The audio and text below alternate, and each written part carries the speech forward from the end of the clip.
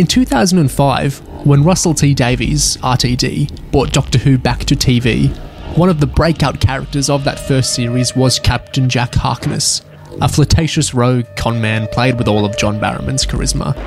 He died at the end of that series, but, well, he got better pretty quickly. In 2006, the revived Doctor Who second series, the mysterious organisation of Torchwood, was set up. Queen Victoria founded it to defend Britain from aliens and other such matters supernatural. The Doctor met the present-day, 2006 Torchwood, and there was a big battle with Daleks and Cybermen, and the organisation of Torchwood pretty much got annihilated. But that wasn't the end of Torchwood, no, it was just the beginning. Even before RTD revived Doctor Who, he'd wanted to make an adult sci-fi crime drama in the style of shows like Buffy the Vampire Slayer, but set in the UK. After Doctor Who's successful revival, RTD worked that concept into a spin-off of Doctor Who. So, although that London Torchwood fell in Doctor Who's second series, later the very year those episodes broadcast, Torchwood came roaring back onto TV in the form of Torchwood Wales, led by none other than Captain Jack. Broadcast later in the evenings for adult audiences, Torchwood was full of violence and cursing and sexuality, unlike its parent show. It was the start of RTD's media empire, with Doctor Who and its two spin-offs, Torchwood for adults and the Sarah Jane Adventures for kids, all airing over those same few years, starting towards the end of 2006. While RTD nominally show-ran all three shows, the amount of work involved meant that, effectively, other folks fulfilled a lot of showrunner duties, such as Chris Chibnall basically being head writer for Torchwood's first and second series. Of course, Chris Chibnall would end up showrunning Doctor Who itself come 2018, but for now, let's think back to 2006, Torchwood's first series, and what we all thought of it. So we're going to talk about the first series of Torchwood, which ran towards the end of 2006 through the start of 2007, where it overlapped with Doctor Who's third series in the process for a little while. I watched it back then myself, and Ngiga and Morph have both seen the show previously as well, but Code very recently came to the show herself, and she's only seen Series 1, so that's all we're going to talk about today. We're going to keep our lips sealed about future developments, and we'll dive into each of the 13 episodes in a minute. But first, just in general, what did we think of the first season of the show? I really loved it, which was really unexpected because Chibnall exists, and I don't like that. But honestly, it was really fun. I thought it was a different take on the sort of sci-fi sort of genre. Not really genre, because it's been done before. I've mentioned that, I've watched Primeval, and that's probably why I didn't jump into Torchwood, because I was thinking it was literally just Primeval, except in the Doctor Who universe. And if you've not seen Primeval, it is basically the same premise. It's like a secret group of people who sort of join together and fight things that come through rips in time. So I was sitting there if I've seen Primeval and I used to really love it, surely Torchwood is not gonna live up to what I thought of that show. So I didn't really care to watch it, but I was bored recently. I didn't have anything to do, and I realised there was this big chunk of Doctor Who that I'd been completely missing. So I finally sat down and watched it, and fucking hell, it was great. Honestly, and I think the reason it is so good and so distinct is probably because the characters are so fully realised. So it never felt like at any point I was comparing it to Primeval or whatever, even though that was sort of an aspect of it that I was always thinking, it's a bit similar. It just felt so much of its own thing. Felt so much of its own thing even compared to Doctor Who, but where it crossed over was so, it just felt natural. And obviously it crosses over more obviously towards the end, but we'll get into that. Yeah. But yeah, I just thought it was great. I think bringing up Primeval at all really puts it into context of 2006, 2007, where Russell T Davies' Doctor Who, Torchwood, The Sarah Jane Adventures were all this huge British media empire, and other shows were trying to copy them or do things in a similar space like Primeval. I think you can consider it maybe not just a response to Torchwood, but also kind of ITV wanting their own thing to compete with Doctor Who. Even though it's more similar to Torchwood, it is still in essence an effects-driven adventure show about supernatural incursions. It's in that sort of mould. Yeah, it really was a big towards the end when we had Doctor Who Series 3 starting, and the pilot of the Sarah Jane Adventures and the end of Torchwood Series 1, that was all in the same week. The first week of January, I think. You know, it's a long time since that, and it's interesting going back and watching these shows, because that really is well, it's not a forgotten time, but it's very much a gone time. But it was a nice time. And you sort of realise how, at the time, British TV was kind of, I don't know how aware they were, but it was sort of like almost connected, you know. They were all sort of being influenced by each other in some way. Certainly when it comes to Primeval, you can really feel the influence that Torchwood had. In a way, you could sort of view it as ITV's sort of answer to Torchwood. Yeah, absolutely, yeah. So, yeah. I thought it was like, but they were distinct enough, so I didn't ever get bothered by the fact that it was a sort of, I'd already seen it in a sense, you know. They were quite different, even if the sort of core elements were the same. Yeah. You know. How did you other guys take the first series when you first watched it? I think Torchwood, as Code mentioned, is really rich on character development. So, you know, we go through the patterns of each person's story. You start with Gwen, into Tosh, into Owen. No, sorry, into Yanto, into Owen. And eventually they all kind of come together. And, you know, I know it's recognised as quite a cringe line. Toshiko, the poor girl who'll screw any passing alien that gives her a pendant. Owen, so strong he gets in a cage with a weevil, desperate to be mauled. Yanto, hiding his cyber girlfriend in the basement. Your three comrades here pump bullets into her, remember?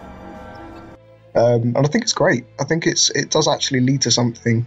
I just wish it hadn't been Chibnall to write the finale. Yeah. Can I drop the ball with the plot? Oh, yeah. Gig, what did you think of the first series in your experiences? The first season of Torchwood, I think it's a really nice trip around a very distinct and unique set of concepts that all come together to make something that's very much got its own take. And that's what kind of covers for all the faults that it might have and things like that. I think there's something really interesting and valuable about a show that approaches this idea of the supernatural procedural team gang thing with such a clear thematic focus on death and also work-life balance as well. It's just a really good formula for getting all these strange interpersonal conflicts that the characters have, and also just getting a nice just sort of a nice linking ideology between all of them about this idea of death as something that sort of consumes. And it's just even when it's kind of messy or shit or all over the place, it's strangely compelling. I'm a bit more removed from Torchwood maybe because I never watched it when it was originally on, and it's not something I've rewatched like a great deal, particularly in the early seasons, but there's a unique charm, especially in season 1. Yeah, I think it all coheres together really well because they do all that stuff about death being completely final and nothing being beyond it. Like in the first episode when they use the resurrection glove on that guy that got stabbed, that's what he says, and then they keep killing Susie, that's reiterated. But the focus on the mundane in life is what Jack keeps pushing Gwen, like that's what keeps you human, that's what keeps you alive, you need to focus on that. And so then the Gwen-Reese relationship ties into all that, and even the show being in Cardiff instead of America or whatever, where these kind of CSI Cardiff shows really belong, these supernatural gangs fighting people, even having it in kind of this much what's a nice way to put Cardiff? Bit shit. Yeah, setting. And then PC Andy, and even the whole idea that they get shit from the rift, basically. They get the flotsam from the rift they got to deal with. It all ties into that mundane crap you deal with in life is the kind of resistor to death being final. I really love how for all the scripts across the show, it actually all comes together pretty unified around these ideas. Yeah. Plus, I think it does a good job of making Cardiff feel cooler than it perhaps is. I mean, we talk about it being shit, but the show does a very good job of giving Cardiff this sheen of interest. Like the place where the hub is located, that big fountain and all those big buildings, like it just, and of course those sweeping shots of the city from above, which become like a crucial stylistic pillar of the show. Cars driving backwards. It's great at giving that sheen of kind of fascination and coolness to something that's quite mundane. I swear the first episode alone has at least like 8 of those huge spanning aerial shots across the city, and then occasionally they'll have one where they do a really cheesy zoom in like down the middle of it to where the characters are or whatever. It's very 2000s in a charming way.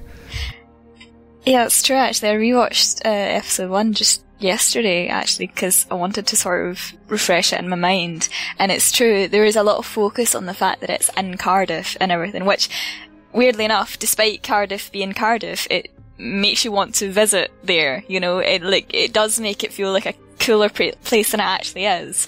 But I just want to touch on for a moment, you know, when you're talking about the whole sort of death motif and all that, and Torchwood in general, I feel like brings a more human side to sci-fi that not necessarily lacking in Doctor Who, but Doctor Who does have a different approach to it, because your protagonist is, you know, as an alien, and you could argue that obviously Jack is a bit more removed in a way, but at the same time he's more humanised than the Doctor really is. Mostly because he's had to live alongside humans in a way that the Doctor doesn't, you know. Yeah.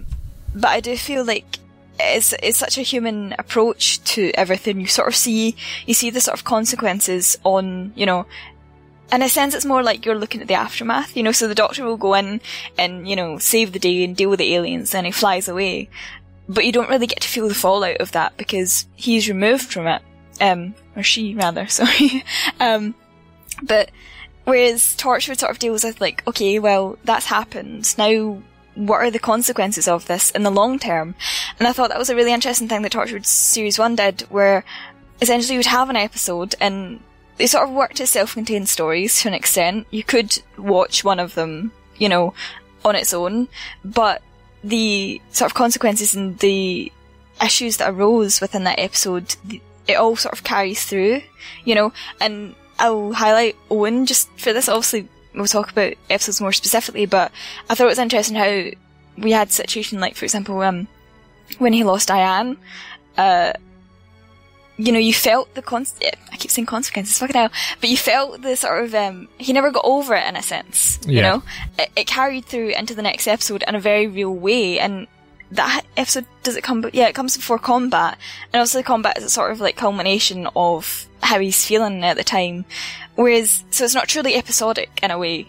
You know, you do have this Monster of the Week format, but it feels more like a sort of continuous storyline, because you never get, unlike certain Chibnall show-ran shows, you do have a sort of continuing, like, you know, something that happens to Owen in one episode, you're still feeling the repercussions of it later on, and you never stop feeling the repercussions of it, which I thought is like really lovely, and it's a sort of different take, especially compared to Doctor Who, because Doctor Who being what it is, you kind of, it's more episodic in a way because you're not sort of returning to the same location, you know, so it's a bit harder to have that sort of continuation because you jump into all different planets and stuff, and the companions will have sort of continuing storylines, but it won't be felt as strongly because, you know, you can't have, where Torchwood is sort of about the team and sort of about the team and the reactions to, you know, the Monster of the Week. Doctor Who feels more like it's about the Monster of the Week, and then sort of reactions of the Doctor and the companion are a sort of peripheral thing. Not always, but it tends to, you know, fall in such a way. So you don't tend to get the sort of, it's never pervasive when you have a companion reacting to something badly in one episode, and then the next episode it might still be carried through, but it's never going to be as strongly as in like Torchwood. And certainly what you tend to find in Doctor Who is if a situation affects a companion or the Doctor, it will usually be dealt with within the episode, you know, where you'll sort of get a scene at the end, maybe sort of wrapping up the emotional sort of issues within it.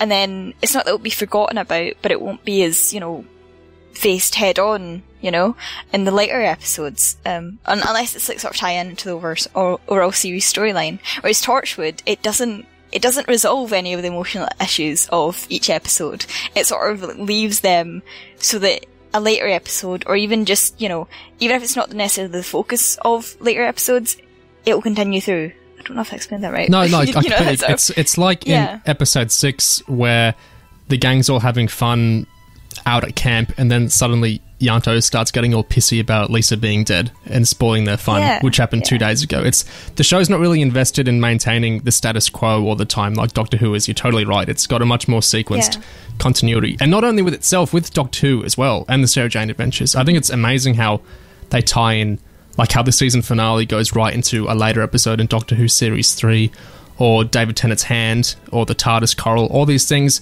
You know, wrangling these 3 shows must have been an insane feat. I don't know how Russell T Davies managed it. It would have been spread so thin.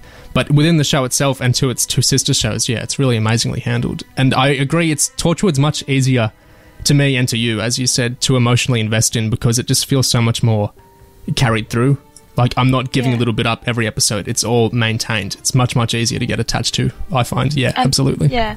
And it's more relatable in a way as well, because again, you're dealing with the sort of the mundanes of life, and it's sort of fitting this crazy, ridiculous, alien-filled world around just the regular things, and even things as small as seeing them, eating, and like there's a bit in one of the episodes where Jack gets up to go to the toilet and stuff, which sounds really ridiculous, but it's things like, it's little, tiny little human moments that everyone sort of deals with, but it often gets lost in a lot of like sci-fi and fantasy, shows or movies. It's glossed over. It's never mentioned. You don't really get a sort of point where they're having their dinner, sitting down having their dinner. And obviously it's still used in a way to sort of further the character development and further the plot. But you still get to see that. I can't.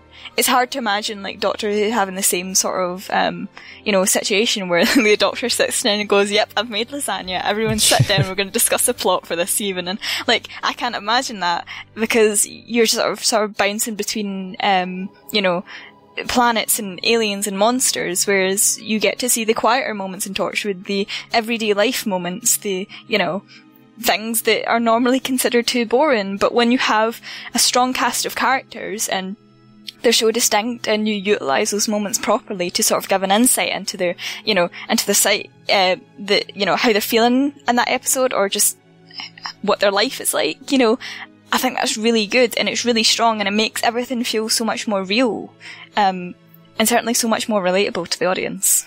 Would you all say the entire premise of the show is kind of from that in? It's like dealing with the after effects of Doctor Who itself. I mean, the whole idea of the hub perception filter is based on what happened in Boomtown in Doctor Who Series 1. The whole idea is dealing with these after effects from the Unquiet Dead and Boomtown, this rift.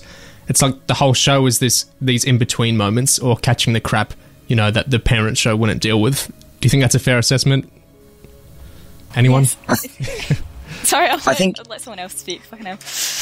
A different way of phrasing it might be that where Doctor Who is the fantasy of kind of running away from your life, Torchwood is, particularly from RTD's point of view as well, because he's, kind of creative kind of figurehead here.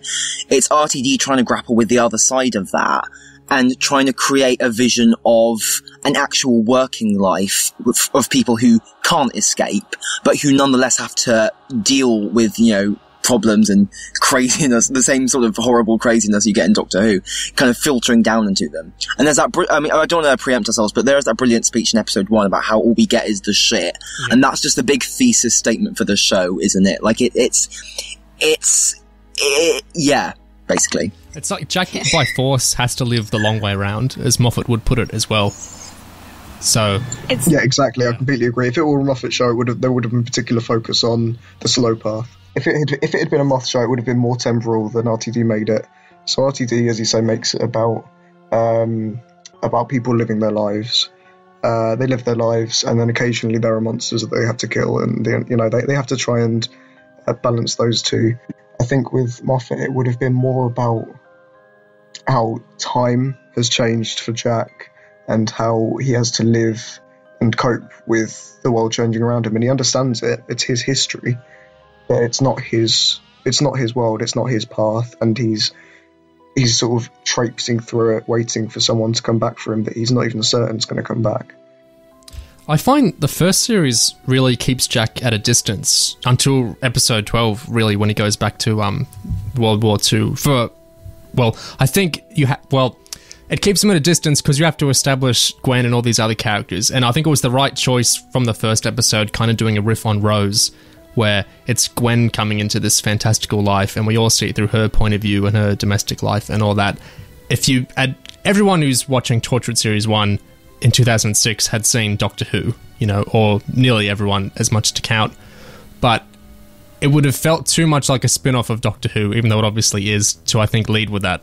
So I find with Jack, he's always there and he's important, but he's always at an arm's distance, I find, until the episode where he goes back to where he was birthed in Doctor Who, which is to World War II, except he comes as a very different figure, instead of as a con man, he's now, he's still the sexy rogue, but he's much more of a heroic kind of figure, and that's where the real Captain. I'm getting way ahead of myself. I'm just talking about episode 12 now.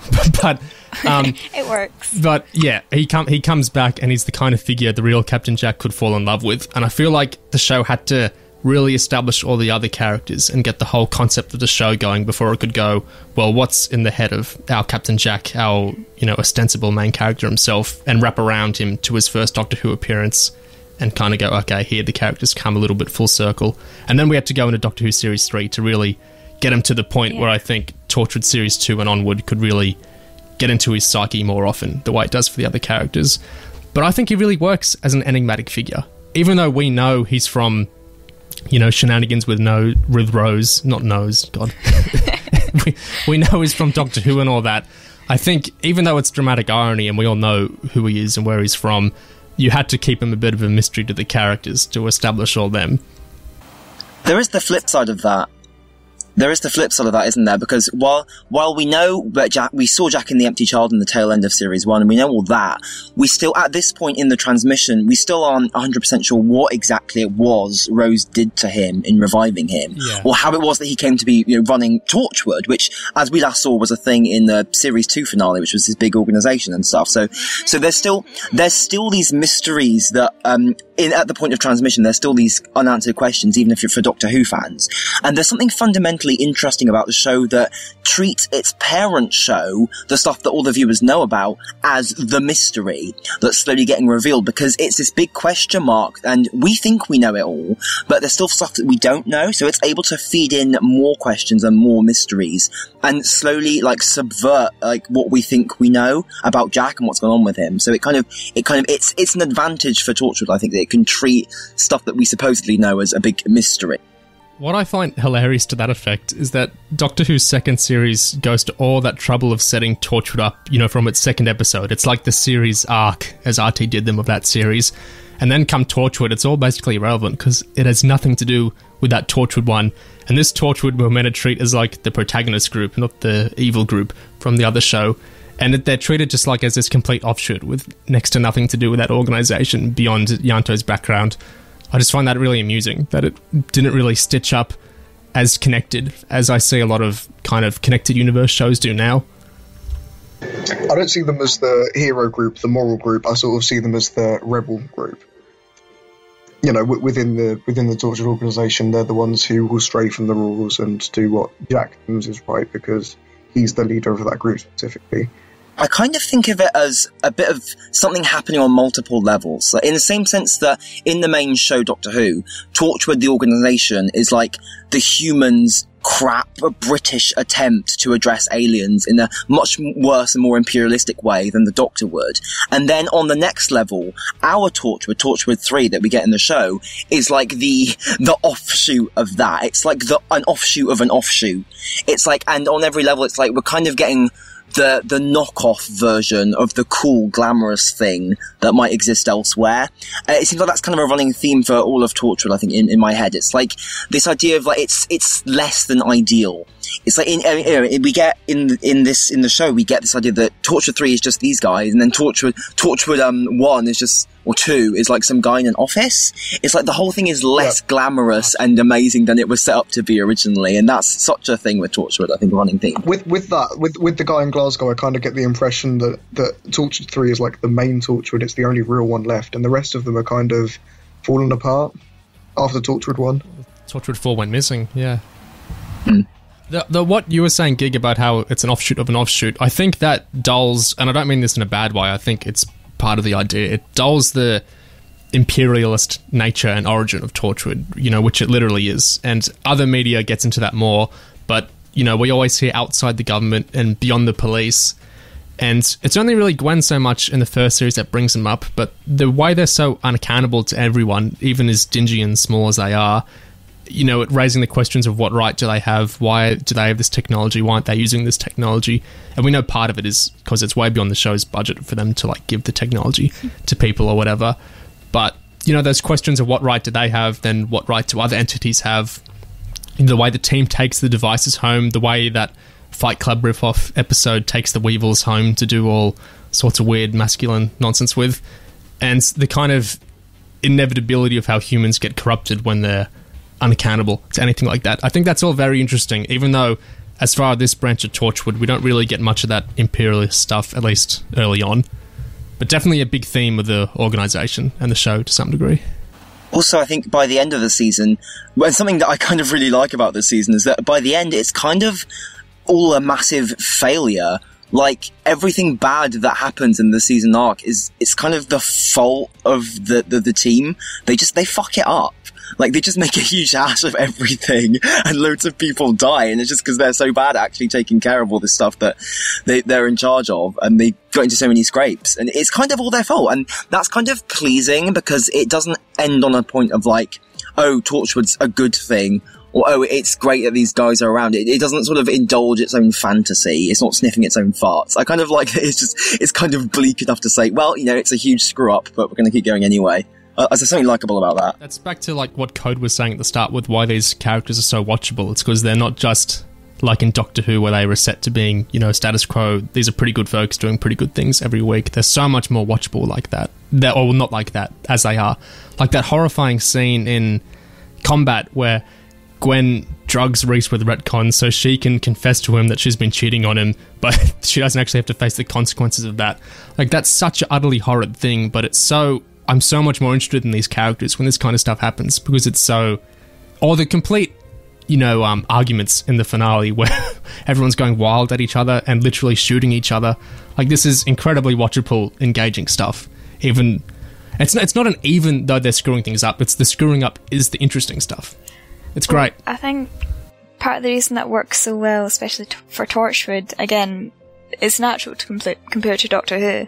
But if you take Doctor Who as the kids' show and Torchwood as the adult show, it's sort of like, obviously Doctor Who does have moral complexity in it, but there's a sort of upper limit, you know, to how bad you can get in Doctor Who, because and it sort of always has to have a happy ending in some way, you know, because in a way, you can view Doctor Who as a sort of, which it originally sort of was envisaged as an educational tool almost, you know, you're kind of teaching kids morality, you know, through the guise of like sci-fi and fantasy, and it works really well, and, you know, having stories do that and sort of impart sort of lessons, and also it's something that everyone can sort of learn from, you know, the Doctor's like, sort of approach to kindness and all this, you know, it's something that's good for everyone, but ultimately it's like a kids show, whereas Torchwood takes that sort of approach, being as more adult, it's kind of assuming almost that you already have strong morals, and you can recognise that what these people are doing is quite shit, you know, it's not something you should replicate or look up to in a way, and that makes it enjoyable, because it's like we're watching it knowing that it's a train wreck, you know. And they can really indulge in that sort of, you know, these are a collection of fucked up human beings, you know, not evil, but just, you know, they mess up, and that's perfectly human, and sometimes they mess up in more extreme ways than, you know, most regular people would, but that sort of plays into the sort of fantastical nature of Torchwood and what they're dealing with. Whereas Doctor Who, obviously, it can't lean too much into that, because, you know, you do have a sort of different demographic, and your sort of, its function is a bit different, and it does act as a sort of teaching thing, so you can, exactly, because it's not like in Torchwood they ever get actively punished. I mean, they sort of do, right? Like, of course they do, but it's not in the same way, like, you know, it's not like, oh, they've done a bad thing, you know, now they have to directly get punishment for it. It's just a sort of snowball effect where they keep fucking up and they keep fucking up, and it just keeps going on like that. So, to the point that it culminates in the finale being about, well, all of your mistakes are sort of coming back to haunt you in a way. Whereas Doctor Who, it's more like you're more likely to get someone messes up, does something bad, they will face a consequence for it at some point, you know. But in a way that's more like as a punishment, whereas in Torchwood it's like, these are just the natural results of your actions, your bad actions, you know, which I thought was quite interesting, and it is a quite more of an adult take on the morality sort of argument, which I thought was quite good. I think the facing the consequences thing comes towards the end of the season, though. I think everybody has to understand the things that they've done wrong, especially Owen, by the end of it. And even Jack has that moment in Captain Jack Harkness where he probably shouldn't, but he feels morally bad for having taken Captain Jack Harkness's name. I think there are a lot of moments where because morality and immorality are a massive theme of the show, and I think it is quite well explored. But I think it is more adult in the sense that there's no specific punishment. There's nothing. There's not always something to take from. There's something to fix. So, to use a code word, the consequences are greater than the crime itself. I think the key is forgiveness. Like, the characters, they do very horrible things to each other, they shoot each other, but by the end of the season, it's kind of all been forgiven. Almost like, Jack forgives Ianto for what happens in Cyberwoman. He forgives Owen for shooting him. Yeah, and it's kind of, by the end of the season, they're back as a team again, and the hatchet is sort of buried. So, in spite of all these horrendous fuck-ups, there's sort of a possibility of them forgiving each other and kind of living with it. The big problem there, and I think a big misstep for the finale in the series in general, is, like I said earlier about Gwen confessing that she cheated on Reese to Reese and then retconning him, I really think the finale needed a scene of her confessing it, like, for real. It kind of rankles me that didn't come full circle. I won't talk about what happens in episodes beyond the finale at all, of course, but I really think it would have made sense for season 1 to have that finality, and then would be interested how will their relationship go in the next series. It would have felt sort of like tied up that sort of loose end in a way, because again, I've not seen series 2, I don't know where anything goes, but if you just sort of took series 1 as its own thing, it just kind of felt like, oh yeah, they're sort of back to the status quo by the end of things. It's a bit more shaken up, but ultimately that's what it is. And certainly relationships have changed, but they're back to being Torchwood. But then there's a sort of looming spectre of the fact that whatever's going on at home with Reese is not really, Gwen's gonna just revert back to this sort of conflict, because also her big issue is that Reese doesn't understand, and she feels more comfort almost being in Torchwood because it's like she's seen all this horrible stuff, and she can talk about it with the team, but she can't talk about it with Reese, and she loves Reese, but she just looks at him and she just doesn't know how to deal with the fact that she's keeping all this from him. So you don't really get a sort of a cathartic moment where she sort of admits, at least, some of it, the Owen thing at least, you don't get a moment where she admits it and is finally truthful, so you're kind of like, oh yeah, it's back to the status quo, but that includes Gwen being in a rocky state with Reese, and it doesn't feel like, certainly doesn't feel like a happy ending. Not that it should, because also the show did continue, but I was watching behind the scenes stuff, and as far as I'm aware, like, there was no guarantee that the show would continue, so I just feel like if there was a chance that it wouldn't, then they should have had like an extra scene just to sort of tie that up and to deal with the fact that Gwen did that.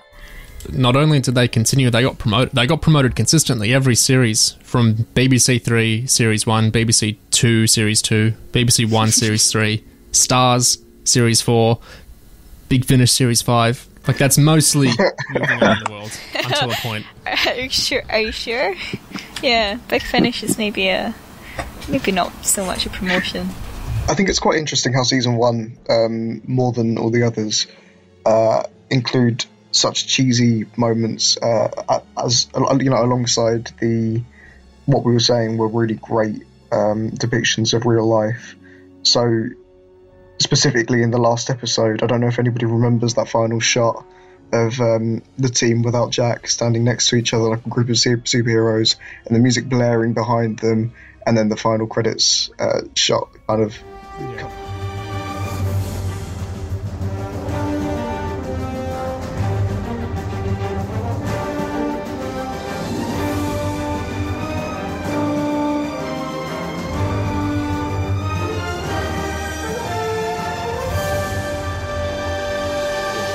Comes in, it's absolutely awful, and season 1 is full of it, and it's kind of part of the charm, but it doesn't continue quite so much into season 2, and definitely not so much into season 3.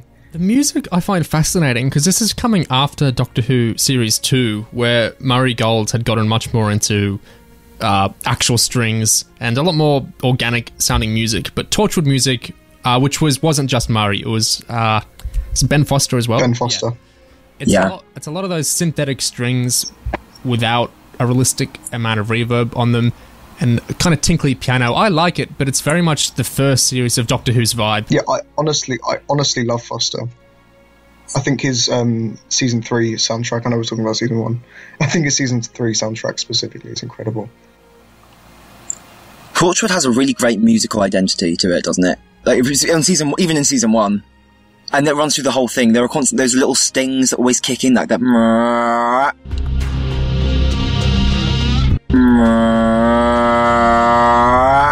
and stuff like that. Yeah, it's the harsh electric tones. And the Doctor's, Flavius theme comes in episode 2, I think it is, when the hand jar gets smashed and Jack picks up the hand. No!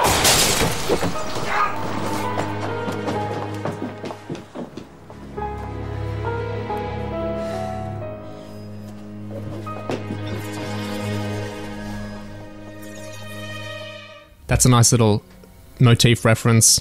Yeah. That kind of interconnectivity between the show's music is so good. Like, we see so many of these like cinematic universes and stuff now can't manage cohering the different motifs and themes between films, and to do it across, separate long-running series, really, really impressive stuff. I love how connected and tied together, and musically, all the shows have distinct music, but they all feed into each other's music, and they all reference each other's music. I love it. It's gorgeous.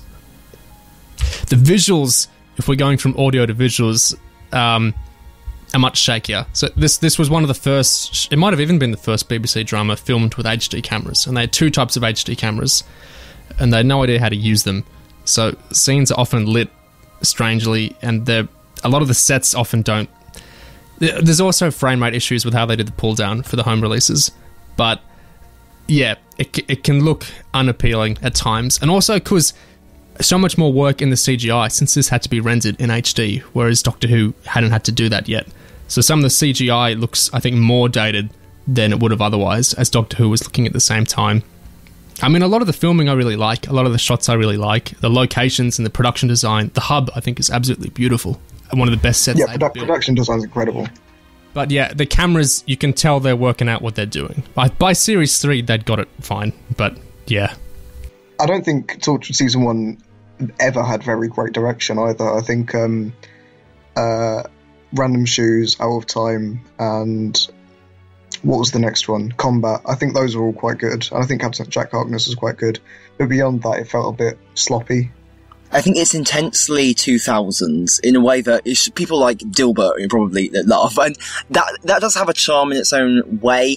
I think that that period of TV when you've got loads of stuff that looks kind of cheapish, but you don't really think about it from that painterly perspective about how good does it look, because it you just sort of accept the visual conventions of everything looking a bit like crappy. And I think with Torchwood, I think it might be ugly at points, but I think that's also part of its sort of offbeat soapy charm. I think Neo used the term soapiness for season 1, don't you? Yeah, the character relations and the drama, the melodrama, absolutely. If season 6 were to be shot today, it wouldn't feel the same, and I think that's exactly why. I think it's the thousandsy feel to it. But they use a series 11 aspect ratio. Oh, good God. Visually, I think the way it works, the fact that it does look a bit shit, especially from our perspective, looking back on it, but it sort of adds to it, because, I mean, again, like we covered, it's like Torchwood is sort of like dealing with the shit side of things when it comes to aliens and sci-fi and the sort of consequences of that. So have it, visually sort of represent that, it's a bit, it's not beautiful to look at by any means, but then their lives aren't beautiful. What they're dealing with isn't beautiful. It's a bit gritty, it's a bit mundane, so having that reflected in the visuals, works really well, I think. I think what saves it is the hub genuinely looks amazing, which shows they're not this justifies that it's supposed to be shit, because there's one thing that really isn't shit. There's one thing that's really, really good. So it kind of, the contrast works a lot better for me, knowing that the place most of the scenes are in looks good. Looks really good. Yeah. Torchwood is one of those strange ones where, despite me knowing that much of it is shit, I can't call it shit. I think it's honestly a really great TV show. it's got a soul. Like, not to indulge the meme too much, but it's a case where the people who worked on it, clearly they cared about it. They put, their heart and soul into this, building sets like the hub, like production design like the Weevil mask, all over the place, stuff like that, and trying to work the themes into it as well. Even when it's sloppy or messy or cheesy or melodramatic, like they're still trying to do something really good and trying to make like a real belter of a TV show, and you can constantly feel that. Even for all that it's a spin-off, it really doesn't feel calculated to me. Like, there's that weird disconnect with how it seems Doctor Who Series 2 was setting it up, which I don't think really feeds into what Torchwood actually is. Torchwood much more relies on the first series of Doctor Who with the whole character of Captain Jack than it does all the Torchwood stuff in Series 2. Then you look at something like Class, which feels to me much more targeting a certain demographic and much more calculated in a way. But Torchwood just totally feels... Well, it's because the whole original idea for it wasn't Doctor Who. It came before RTD even knew he was going to do Doctor Who. It's that Excalibur idea he had for some kind of Welsh, Buffy-esque supernatural team solving crime show. So you can tell a lot of these ideas have been bubbling in his head, and they're just executed so uniquely. And yeah, as you say, their hearts are really in it, and it really shows. I mean, certainly in contrast to Doctor Who, the overall tone of Torchwood is dark. It's still up into those areas of the human soul and human nature and human awfulness that wouldn't be our place to on Doctor Who. I wouldn't believe it playing that at 7 o'clock on a Saturday night. I mean, I don't know if it was very concrete in my head already. I'd had a lot of time to think about Torchwood before writing it, which is always good. So the base was there, a lot of it spinning off that Doctor Who episode, Boomtown. I'll tell you where they dropped the ball. No, this is not actually that important. I just noticed that, in the very first episode when it's shown the sort of montage of all the team using objects that they shouldn't have. Yeah. And Tosh has the book scanner. They used the exact same prop later on in the season to be a lockpick. Really? Yeah. I don't know, I just noticed that. I thought it was quite funny. I thought you were going somewhere totally different with that scene. No, it's just they reused the prop. It's not even... you can headcanon that Tosh reprogrammed it to do exactly what she wants, just like the Doctor does. Before Neo segues into the Owen thing, which I know he's about to, can I just say, I love that Tosh's stolen alien technology is just to digitize a book. Like, that's so Tosh. She's so cute. Susie's so doing good. creepy playing God, Frankenstein things, and Owen's doing his things. Tosh is just rapey trying to things. read. It's beautiful. It's perfect. Yanto didn't bring anything home, but I think that suits him. But he's like a stickler for the rules. He didn't bring anything home. He brought something into the hub. Yeah, he He had the Cyberwoman in the basement, so he's got that covered. That's a very good point. If we're going to talk the Owen thing, Oh dear. I'm not alone in saying this, but I think this, is probably the worst thing Russell T Davies has written, in that it is such a misfire that it threatens to veer the show so off course, not just in Owen's character, but in the whole, because the show is so focused on sexuality and gender and all those kinds of things, so we need some level of trust to invest in that. But when we get the first episode, and because it's not like in Combat, when Gwen's manipulating Reese with a retcon, it's very clearly meant to be bad. Like the music and the acting and all that scene, this is very clearly we're going, oh shit, this is awful. But the Owen thing feels like it's meant to show Owen as an asshole, like, most of the early eps are meant to do. But then it just kind of leaves off there, like that's all it was. And it wasn't. He was coercing people into having sex with him that, didn't consent. They were, brainwashed, drugged, all this kind of stuff. It's way too huge of a thing to include. And then it's played for laughs. Yeah, it's played for laughs, and it's totally off kilter with Owen's characterization later, to the point where, I just put it out of my head, because it syncs so poorly with what he does later that I just can't brook liking the character or enjoying other characters liking him, with him, effectively raping people. Well, just look at, obviously it's slightly different because it's in a way more extreme, but look at just like Ghost Machine, just a couple of episodes later, he's so disturbed. Obviously, I mean, it was also a murder, unfortunately, but he was so disturbed by, that guy raping the girl, and I'm sort of sitting there like, okay, well, yeah, obviously, understandably, that's a really disturbing thing, but it is a very strange thing to have for Owen specifically when you have, in the first episode, he's essentially using date rape drugs, you know?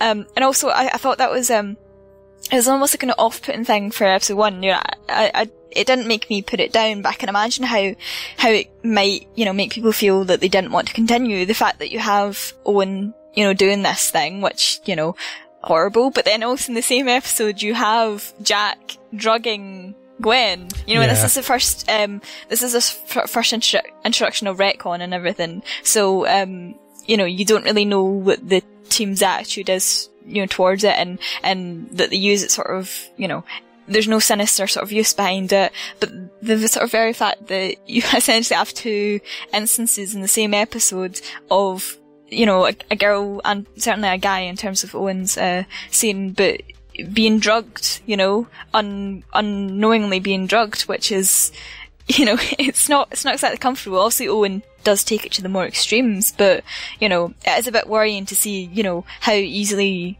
sort of when it's contrasted against, you know, Owen's purposes for it, it's not really comfortable to have Jack then drug Gwen, you know.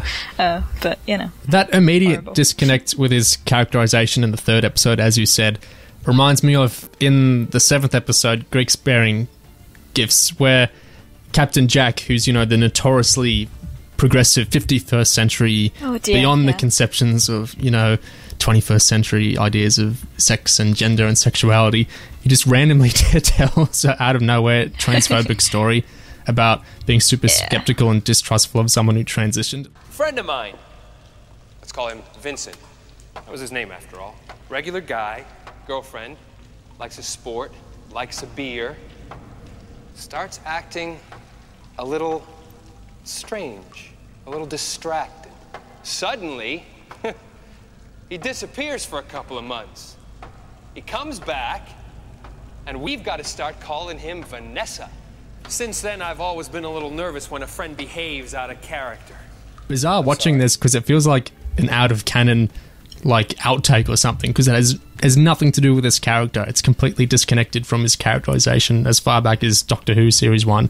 Just a huge misfire that, you know, fans... It's like Moffat says how Doctor Who, and by extension, Torchwood or whatever other show, lives in the minds of fans. It lives in their headcanon because it's just so out of key with everything else the show is doing that what choice do you have but to reject it? Yeah, because it just makes zero sense for his character, you know, in any capacity at all. And it's such a sort of, it's a misfire as well, because not unlike the Owen thing, but it's like, you've got a show that's essentially dealing with, you know, issues of gender and sexuality in it, and not in a way that other shows do, which I thought was quite interesting. It doesn't necessarily make a big song and dance about it, you know, things like Tosh having a relationship with another woman and stuff. It's just played completely normally, like, you know,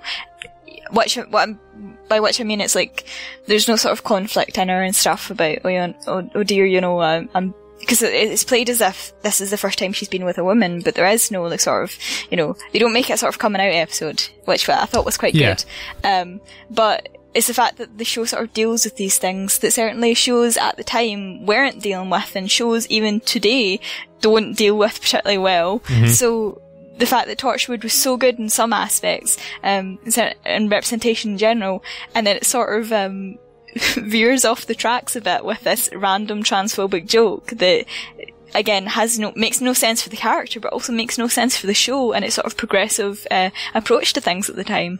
It was quite unfortunate, to say the least, that was included, and that it sort of made it to air in. But on that note of this 2006-2007 show outstripping shows even of today, this was the first Whoniverse, you know, Doctor Who universe show to have a person of colour writing an episode, with the actor for Mickey wrote the combat episode here.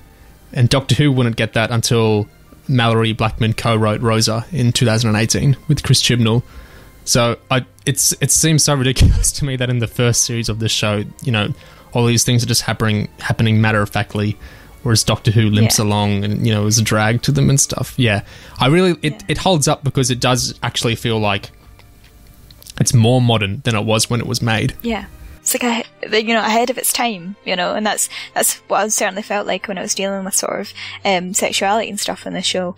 And it was such a fresh take, because even nowadays when it comes to specifically sort of LGBT representation, maybe drop the T in terms of Torchwood given that joke, but but in terms of sort of representation on that level, I thought, the shows struggle with it so much nowadays, and you'd think that, all these years on would be better at it, but it's really not. You either get no representation at all, representation sort of in the margins where it's left up to viewer interpretation, and I always maintain that representation that essentially, claimed representation that has wiggle room is not good representation at all. It has to be definitive. You can't shy away from it.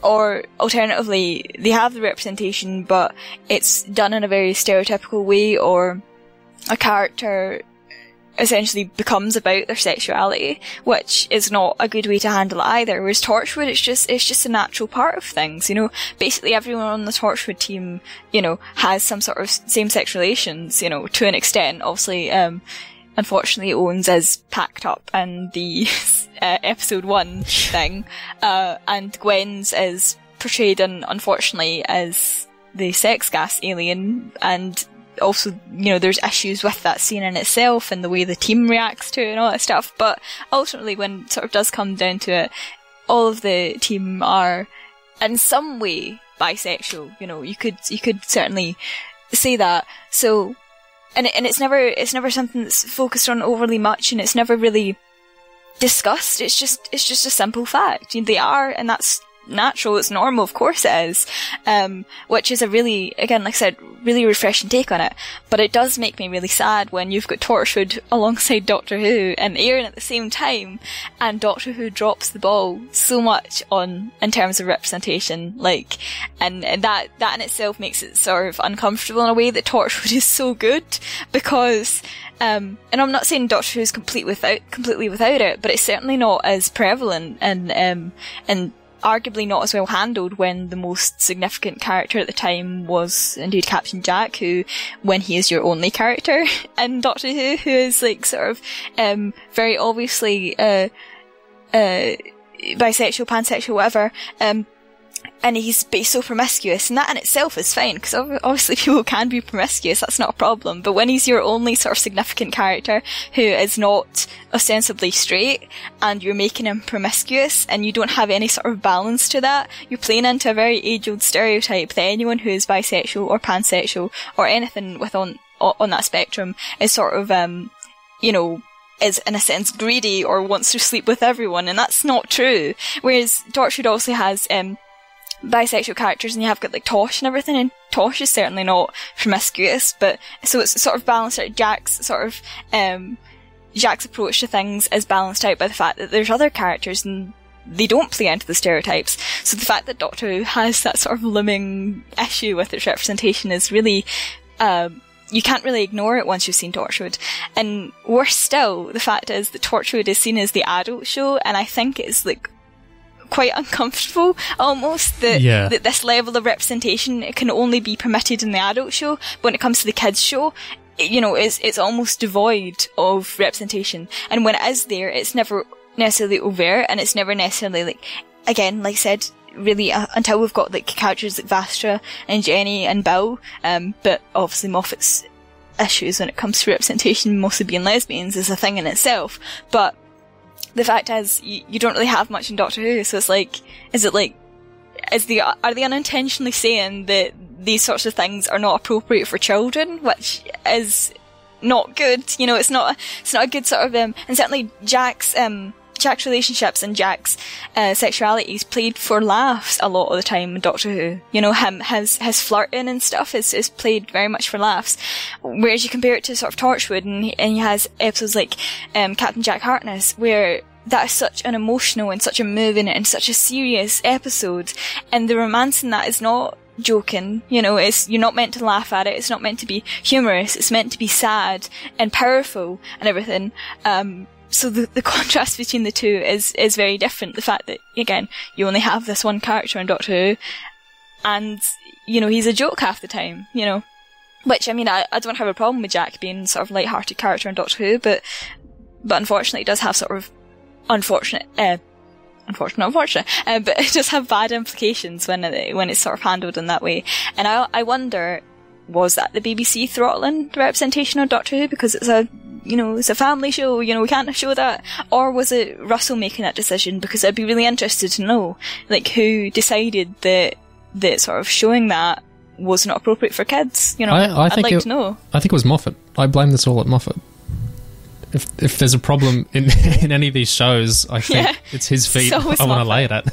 So, it's always Moffat. Yeah. You're right. Let's just blame him for everything.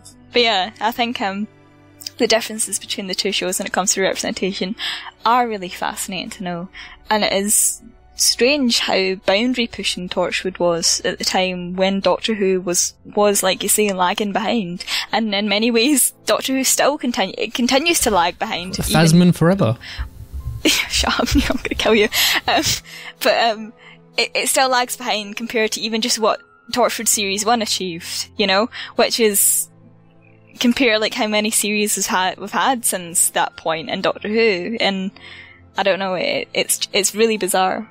Genuinely can't work it out, but yeah. And it's not like Torchwood like sort of reduces its representation. Again, I don't know much beyond at all, like beyond Series 1, but as far as I'm aware, even as it sort of got promoted up onto sort of like more relevant BBC channels, it's not like it was, they were phasing out representation to make it more in a sort of, not acceptable for the masses, but it's not, you know what I mean? It's not like they were sort of, it was viewed as, we can do whatever we want because it's on BBC Three and nobody's going to be watching it, although obviously people did, but, it was a sort of, God only knows. I wish we knew more about that because I'm really fascinated by what was going on behind the scenes and why it ended up the way it did, because who knows? Anyway, that's my rant over. Yeah, that's fascinating. I hate that whole inherent, like, if it's not heterosexual, it's sexualized. I hate that whole thing so much, and it's so apparent, not just in media and life in general. Like, you get kids, toddlers that are told, "Oh, is this your boyfriend or is this your girlfriend?" And that's somehow seen as not sexualizing or not romanticizing. But the people get in such panic over gay kids and trans kids and stuff. Like it's different. Like, one's the default and one's normal and one's okay, but the others are spooky because they're sexualized and stuff. It's horrible. So yeah, it's nice to have a show that isn't normalizing. Yeah, and it's just a shame that it was for a more adult demographic, and it is. Because Doctor Who obviously is also a kids show. It's a family show, so I think it would have been powerful, in a way, almost more powerful if you had that representation there, so that everyone of any age could see themselves, rather than relegating it to sort of the adult show. This is why I've got my Change.org petition on a Torchwood Babies animated spin-off going for years. It's only one signature, but I feel really passionately about this. Yeah, I'll sign that one. Don't you worry. Jesus. Do other men have anything to say?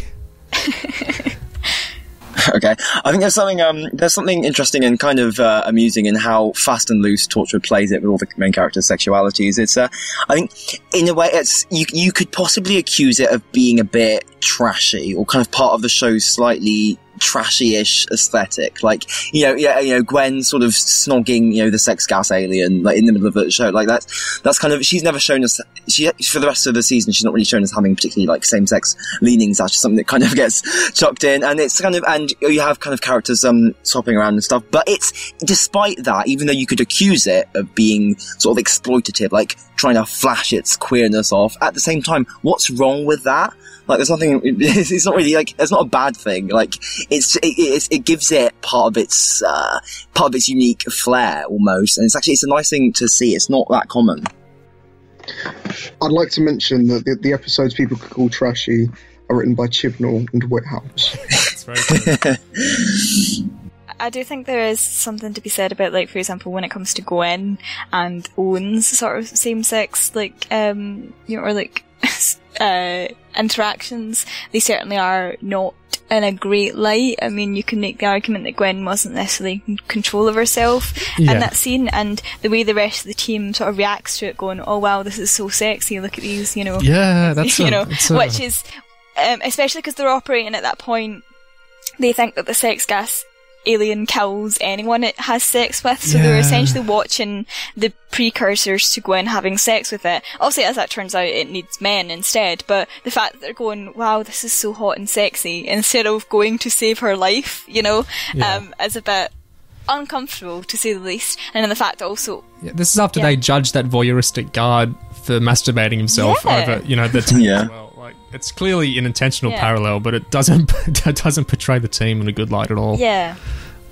Okay, I was just going to say, even if we're talking about sort of the same-sex interactions being shown problematically, like, even Tosh's fling with the alien is not free of that sort of uncomfortableness. Like, that's very much that episode and that plotline. It's very much kind of this, she's being seduced by this kind of corrupted lesbian. She's being, like, all kind of sucked in by kind of the evil alien with ulterior motives and seduced into this dark world. And it's not the most kind of admirable in terms of its representation of, like, lesbians or women. I think it's kind of got weird vibes to it, that episode. Yeah, but about note with that episode, which I get that interpretation completely, and certainly it is quite interesting when it comes to that. But also that episode wasn't originally meant to be Tosh with a man.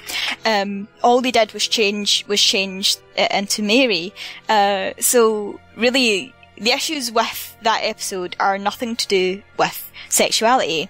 Obviously, it's a manipulative and, uncomfortable relationship on many levels, but it's got nothing to do with the fact that it's a lesbian relationship. The problem obviously does come into the fact that when you add that aspect to it, then you're sort of looking at a different lens, because again, you do have this problem in media where gay relationships on any level will tend to be portrayed either negatively, or there'll be, sort of a sad or bad ending for it. Like, it's very rare that you get a sort of gay relationship where there's a happy ending, or that there's not some sort of some issue with it, which is really unfortunate. Oh no, Neil. I know. Oh no. Do you know what all this reminds me of? Do you know in Resolution with the guard who was supposedly made gay in ADR? It's that, isn't it? Like, oh, let's make this gay to make it more progressive, but it ends up casting like a negative pull on it because you didn't think it through enough. My impression, more from what Code was saying about how the gender was switched, was that it's not so much Whithouse is problematic, but it's that Gig is problematic for reading the episode in that way. Oh, wow, okay. I did not expect to be attacked like this, but, fine, go ahead. No, pile it on. I think it's a completely valid criticism of it, I think that I would like to say that Series 1 sort of does balance it out by having something like, for example, Jack and Yanto, but that's a really weird approach to the relationship at all, and I have to get into this because I think it's one of the most hilarious things about Series on any level, right? So we also go from, by the end of the series, Jack and Yanto are ostensibly together, even if not sort of officially or any capacity. It's made abundantly clear that that's the intention. Again, I don't know where any of the show goes afterwards, right? So don't bother mentioning it. But in terms of just Series 1 on its own, we go from the sort of biggest interaction between Jack and Yanto is obviously there's like flirting in the very first episode where Jack says he looks good in a suit or whatever, but that's just Jack, so you don't really read into it too much, aside from, Yanto not really being bothered by it. But you go on to Cyberwoman, and they also have the big sort of showdown, and Yanto screwing at Jack that he's a monster and that one day he'll be in trouble and, Yanto's not going to save him and all this stuff. So that's essentially where the relationship is at, right? So they basically don't interact at all for the next few episodes. The next 3 episodes, and at the end, and even in episode 8, they don't really interact until the very end. And they have this scene, end of episode 8, where essentially Yanto, just out of the blue, proposes they have stopwatch themed sex in Jack's office, right? And both of them are completely on board for this. They're flirting. I love the stopwatch. Yeah, it's so hilarious. And the fact that they never elaborate, what exactly they did with the stopwatch. Love it. Anyway. I'm just imagining Mummy on the Orient Express, the timer coming up, and Capaldi being like, "Stop the clock!" 66 seconds. Oh, Jesus. Anyway, so sort of the episode ends in that way, and the implication is they do go off and they do go to Jack's office and they do have sex and all this stuff. But the fact is, this is completely and utterly out of the blue. Yeah. They have not really interacted at all for the previous episodes, and certainly not to any capacity where you could believably go, okay, well, it makes sense how they got from hating each other. Well, not really Jack hating Yanto, but it was more like Yanto fucking hating Jack's guts, so it's like there's no scene or point in time where you can go, well, not even alluded to how they get from that point to stopwatch themed sex in Jack's office, right? Which is really hilarious on so many levels. And also the series sort of progressed. It's never really, Jack and Yanto are never really brought to the forefront as such until things like episode 12 when Owen makes a reference to the fact that Jack and Yanto are having sex and everything, but again, you still get the impression that it's a sort of it's not really a relationship. They're just sort of in a sense, it's almost like a convenience thing for them. And then also you get to the finale and they reunite, and one of the best interactions in the show, Yanto goes for the handshake, and Jack just, which is really hilarious when you have the context of them. They've been having sex for maybe months. I don't know what the timescale is at this point, and he goes for a fucking handshake, which is hilarious. But then also the kiss. But that's essentially all there is for Jack and Yanto. All there is. So, there is no progression. There's no natural progression for any of this. There's no, none of it really makes sense. It doesn't, and I wonder how this would have been perceived back in the day, and maybe someone paid attention enough to have an opinion on it. Torchwood ran for 4 series, from 2006 to 2011, but after that, despite the many efforts of John Barrowman to resurrect the show on TV, it never eventuated, at least of me saying these words in 2019. However, come 2015, Torchwood did get a revival of sorts. The company Big Finish got the license to make Big Finish audio dramas, radio plays, whatever you want to call them. Basically, episodes of television but with no visuals. Not audiobooks with narration, but audio dramas with characters played by their own actors, interacting, sound effects, music, all that jazz. Just nothing for your eyes.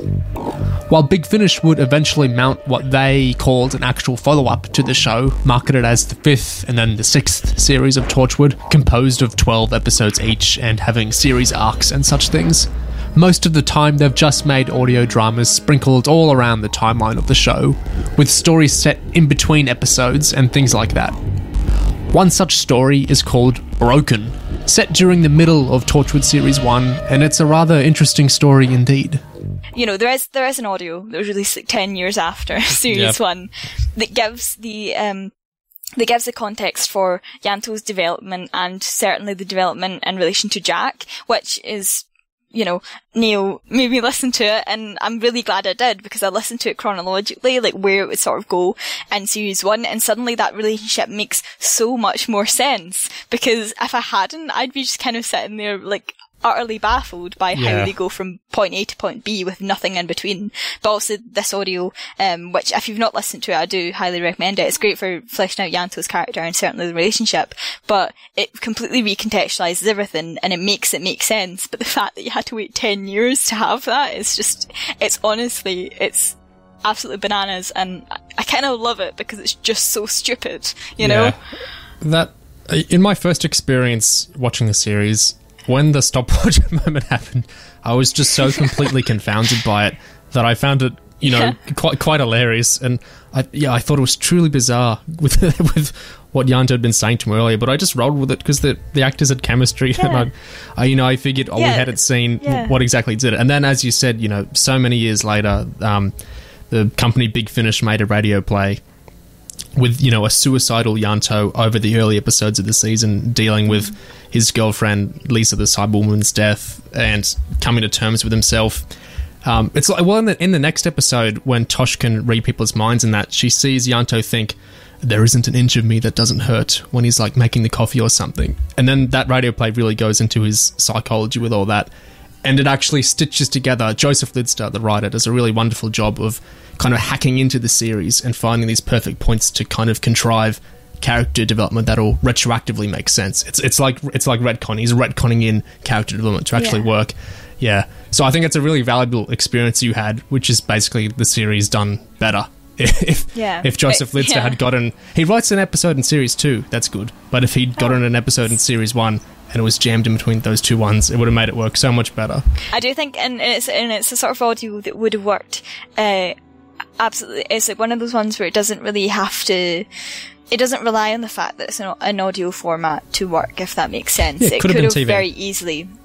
Yeah, it could have very, very easily been TV, and you can imagine, like, if it just between episodes 7 and 8, which is obviously where it's best to listen to it, I personally feel, and where I did listen to it, if you just had an episode in between that sort of dealt with Ianto, sort of, you know, and finally sort of acknowledging the fallout from Cyberwoman, because after Cyberwoman, Ianto does really get sidelined, you know. The other characters get more of a focus and more of the development, and you get to see sort of the repercussions of some of the stuff they've dealt with, where Ianto sort of, he's kind of left in a point where obviously he is dealing with a lot of awful stuff, and in episode 7 you get the moment again, like we said, where there's references to how much pain he's in, and it's just never really fully acknowledged until, you know, this audio was made, which again, 10 years after, ridiculously long time. But I do think it was, you know, now, if you were going back and doing a rewatch or watching it for the first time, I do highly recommend you get that audio and you listen to it between episodes 7 and 8, because I feel like it really fleshes out Ianto in a way that the sort of show basically failed to do, in a way. But again, I do sort of appreciate the absolute absurdity of the Jack and Ianto relationship and how just bizarrely it was positioned within the series. But yeah. Yeah, the other radio play set during the series is much more immaterial. Fun, but it's completely unnecessary. But Broken is, that really should have been an episode. Although, of course, it's only born after the fact of us realising there should have been an episode there. Although I find it bizarre that no one seemed to... Well, it's all as you just said. Yeah. In terms of that oversight there, like, why wasn't there something there? I think it's not the only case in this season where it feels like the production-wise, it's a bit of it seems a bit hectic, like, or frantic, maybe. Like, there's lots of instances where they had to kind of drastically rework something, or RTD had to rewrite something, or they had to edit something a lot, or it seems like in terms of the level of detailed oversight that maybe would have been needed to make it really coherent across the board, like they couldn't apply it, or just like things were just too kind of crazy all over the place for it to get that kind of level of attention to detail. And that's part of the charm in a way, but it also results in kind of a feeling of sloppiness in places. Yeah. Although, sort of wishing there was more, but yeah, not to comment on future series, but the sloppiness of Series 1 is a lovely little unique thing. It's its own little treasure in a way. Well, that's good to know, because the moment we're done recording, I'm starting Series 2. I've been waiting for it. I'm so excited. Yeah, the first 5 minutes are by Russell T Davies as well, so that's quite a delight. Okay, I'll keep that in mind. Series 2 opener is honestly incredible. You will love it. Yeah, you love it, Morth. Yeah. Oh god, now I'm just even more excited to watch it. Like, I put it off because obviously podcast, and I didn't. Do you know what? I might watch it tonight. I think I'm going to have to watch it. It's such a great episode. Series 2 is fantastic. Yeah, love Series 2. I think we shouldn't get too ahead of ourselves. We need to remember that we'd all be worse off without things like Cyberwoman in our lives. Right? I think we can all agree that these are classic bits of television here. Can I just comment on Cyberwoman and the sort of elephant in the room with that costume? The cyber bikini. Oh dear. I was watching all the behind the scenes stuff. I watched it all like last night to sort of deal with the fact that I couldn't watch Series 2 until later. And honestly, it's so uncomfortable the way they talk about the outfit and everything. Yeah. And quite interestingly, which doesn't surprise me. How do they talk about it? I'm about to say. Don't you worry. Sorry. Don't worry. Basically, the first thing you'll notice if you decide to watch the behind the scenes stuff is that everyone in charge of making the costume were men. No women were involved in that process at all that I could see, anyway. And Russell T Davies said that actually when they were sort of envisaging the costume, they were like, he said that all the men on the team were very insistent on making it as sexy as possible, and then Russell was like, I was just concerned, like, was she like too cold or something, you know? So I don't necessarily blame Russell for that, but also I do blame him to the extent that he sort of approved it, he, signed off on it, because I think it was ridiculous. I get the idea behind it, where it's sort of like, what would a Cyberman sort of look like if you stripped away the outer layers of metal and it was just the sort of support system, but it didn't have to be a cyber bikini, and certainly you didn't have to have scenes where like the Cyberman expert who she unfortunately, or maybe fortunately, kills, is like fondling her when he's like, looking over, like, that's really uncomfortable on so many levels, and the fact that this costume ever made it through to, Aaron is just bananas to me, especially because they were like, oh, we want this to be really iconic, we want this to be the most iconic monster of Torchwood Series 1, and there was a line that really just stuck with me where one of the designers for the costume was like, so also Cybermen are like a monster you want to put up on your wall as a poster, and I can imagine that a lot of young boys out there would love a cyber babe up in the wall. And I was like, this is so, for such for an episode that's such a sort of emotional, certainly horrific and emotional, why was there such insistence, and they really did insist on, this, why was such insistence in making it sexy and making it, attractive? And Russell was like, oh yeah, we wanted to tap into the older sci-fi, certainly new sci-fi as well, it has this sort of like sexy android woman thing, trope. There was an absolute tonal misunderstanding in every way in that episode. Yeah, and Russell was like, we really want to tap into that, I think, but he was failing to recognise the fact that that trope in itself is just so shit on so many levels, and it's not a good thing, it's not something you want to carry through into your show, especially, again, it's like a show that on other aspects seems quite progressive, and then they just, I don't know, they just sort of go back on themselves so quickly. Well, I say that, mind you, this is episode 4, and given that we're coming off the back of, in terms of like the sex gas alien and, the issues in episode 1, but still, it's so bad, and they constantly stress the idea that they want the cyber woman to be iconic. She is something that you do not want to be iconic about your show. You want people to forget about it.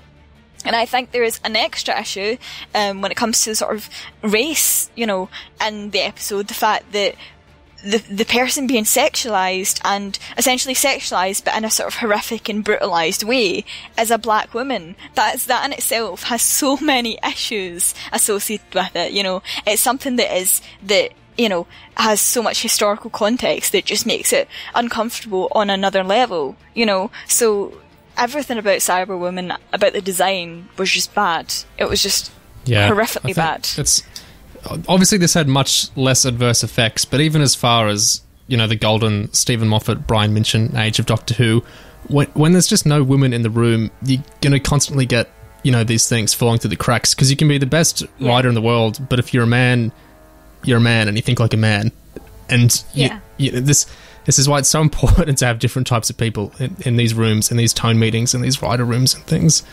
And it's that whole episode, like Morph said, and like you were illustrating there, Code, it's just such a tonal whiplash and misfire with the bizarre sexualization, and then the body horror is good, and then the costume horror is so awful and objectifying and bizarre, and then we have barbecue sauce being squirted around, and we have a pterodactyl attacking a cyberwoman. It's just, what the fuck am I watching? It's a truly bizarre experience. Yeah, like the solution to that episode, with the barbecue sauce and the pterodactyl, it's almost something you should be laughing at, but in the context of the episode, it's not. It's meant to be horrific. It's meant to be traumatizing, because also Yanto's in the state he is, so you're caught between laughing at the absurdity of what's going on, but also going, in terms of in-universe, this is not a funny thing at all. And especially, I mean, when you do sit and think about it, seeing someone ripped apart by a pterodactyl isn't exactly a funny thing, but just the idea behind it. Like, honestly, it's so bizarre, and it does not surprise me for 1 second that it's a Chibnall episode. It tries to have its cake and eat it. You know, it tries to be this is a serious, gritty, intense drama of Ianto's conflict with the team members. And then it culminates with the other team members just kind of pumping shotguns into Lisa over and over. And it's so exploitation. It's so, like, flashy and sort of, like, gruesome and all gory. And it's kind of childish in a way. Like, it's just kind of very teenage hormones, kind of, like, make everything just kind of really extreme and severe. And like that bit with the pterodactyl, the whole bit where it's attacking her and Ianto's going up in the lift and he's like, no, on the lift. It is so unintentionally funny, and it's annoying because it makes it almost a mockery of what he's going through, which is really annoying. Yeah, and which is another reason I will, talk up that audio, because it sort of deals with it in a more realistic way. It kind of, without the sort of context of the pterodactyl and the barbecue sauce, it does, tap into the sort of emotional aspect of it in a much more, believable and non-humorous way. But it's quite interesting you mentioned the sort of idea that it's a teenage hormone sort of being ridiculous, sort of thing, because Torchwood sort of suffers from that in series 1, I feel, again, and I've been reassured that it doesn't so much, lean into this later on, but certainly the first few episodes, like the first maybe half of series 1, has this issue where, like, there's a lot of sort of swearing and sex and all of this, and it's kind of like, they're really leaning into the adult themes, because I think they wanted to differentiate themselves from Doctor Who and go, we're not just regular Doctor Who, we're Doctor Who that can say fuck, and, like, that's fine, but there is a point where you sort of, like, it's too much. It's too much, and it becomes, you can't really take it seriously, It's like having the sex gas alien be your second episode, like, were you trying to scare off all your viewers? By some miracle it didn't, and people kept up and kept watching it, but the way going from the issues in episode 1 straight into whatever the mess sex gas episode was, that's bizarre. It did work, and it stuck in people's minds, and people enjoyed it, and I think it was because it wasn't targeting people who love Doctor Who so much as it was targeting the British public. That was why it was on BBC 3, and it was why it was broadcast for young adults and stuff. It was marketed in such a way that those episodes worked. So day one wasn't an issue, whereas I think for a lot of Doctor Who fans it probably was. Yeah, it was also worth noting that the first 2 episodes and the last 2 episodes were double billed. So the premiere day, you got Everything Changes in day 1 back to back. Yeah, that definitely would have helped. Yeah, because I feel like you had to wait a week to see the sex gas alien. I don't know. Yeah, you would have just quit. Well, yeah. Yeah, you're excitedly waiting for the second episode of Torchwood, this brand new show, and it's, sex gas. I don't think that'd be a great idea. But it does also pick up later on, like, series 1 doesn't stay weird. The only thing that screwed up was Out of Time had that Christmassy stuff, because that was originally meant to air at Christmas if they'd all done 1 per week, but instead we got Combat at Christmas, which made a lot less sense. But a small price to pay. Yeah, it's not too bad. But I don't think people will really mind having the Christmassy stuff. But, well, it's called Out of Time. It kind of works, doesn't it? Absolutely, yeah. The Christmas themes themselves are out of time, so... but yeah. It's a shame we never got a Christmas special for Torchwood, like a proper one. Because we had Doctor Who, The Runaway Bride, intersected in with this series, but... yeah. Perhaps one day.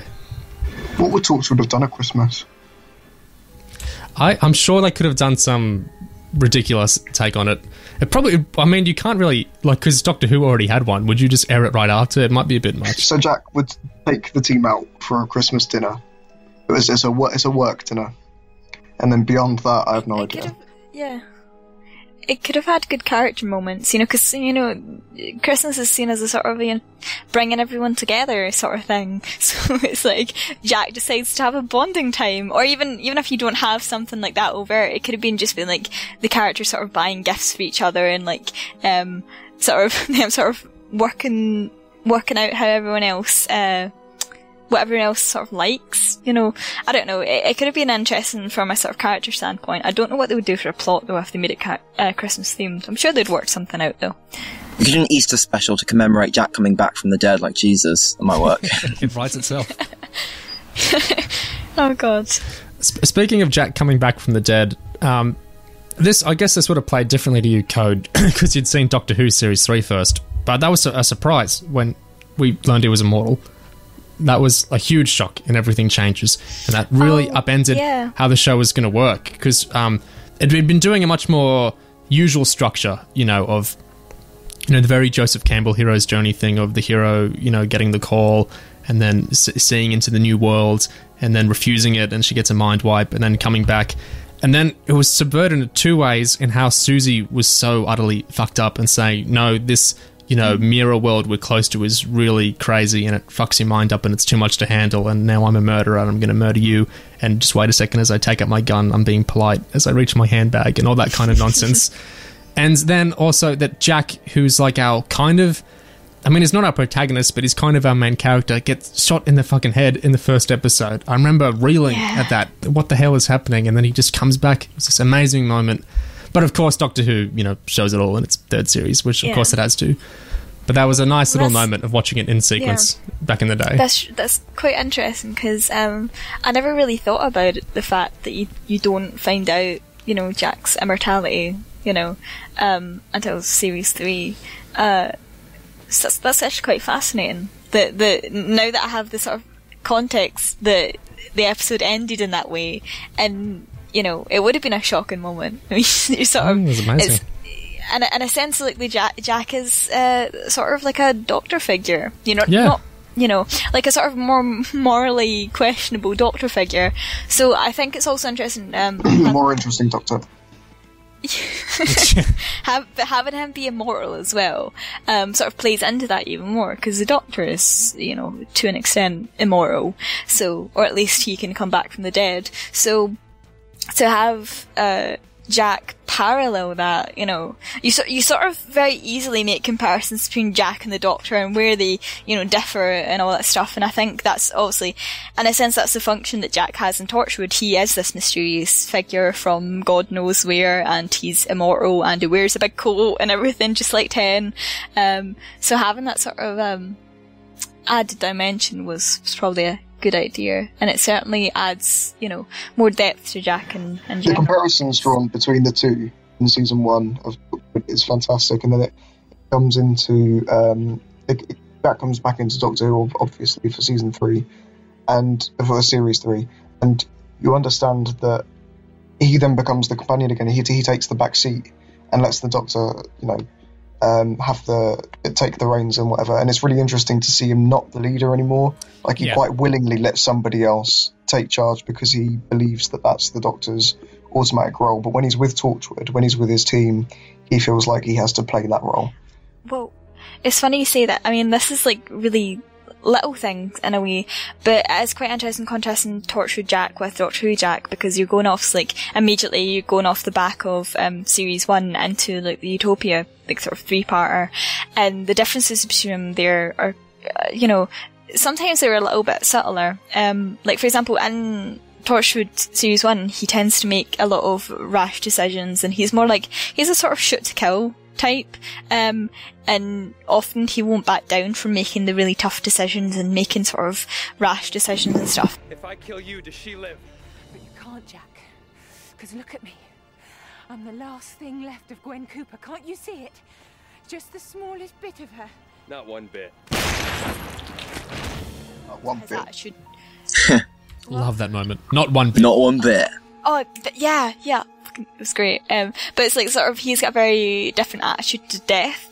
And then you look at in Utopia when they're being chased by the future kind, I think that's their name, and he's about to shoot them, and the Doctor like shouts at him, no, and Jack obviously annoyed by it, but he immediately, stops himself. So, which is quite interesting. You have that sort of contrast where often in Torchwood Series 1, aside from maybe like Countryside and stuff where he was like talked down from the edge, he is very much like, because he is a leader, it's sort of like his decisions sort of overrule the rest of the team, and yes, they can sort of maybe convince him not to make these big decisions necessarily, or when it comes to like murder, I guess, ultimately he has the final say, whereas he sort of, again, like say, steps back and becomes sort of lets the Doctor take over. And also, this is a really, really tiny character moment. I just thought was quite interesting. Even when they're in the room with the Master, spoilers for Utopia. Anyway, when they're in the room with the Master and the Doctor starts taking his coat off, I thought it was really I thought it was really interesting how Jack just automatically helps him out his coat and like sort of folds it over his arm like a sort of Yanto move, which I thought was just interesting. That's a good observation. But it's such a tiny moment. It's so easy to miss. But I just thought it was like he essentially fulfills a Yanto role in that moment. Yeah.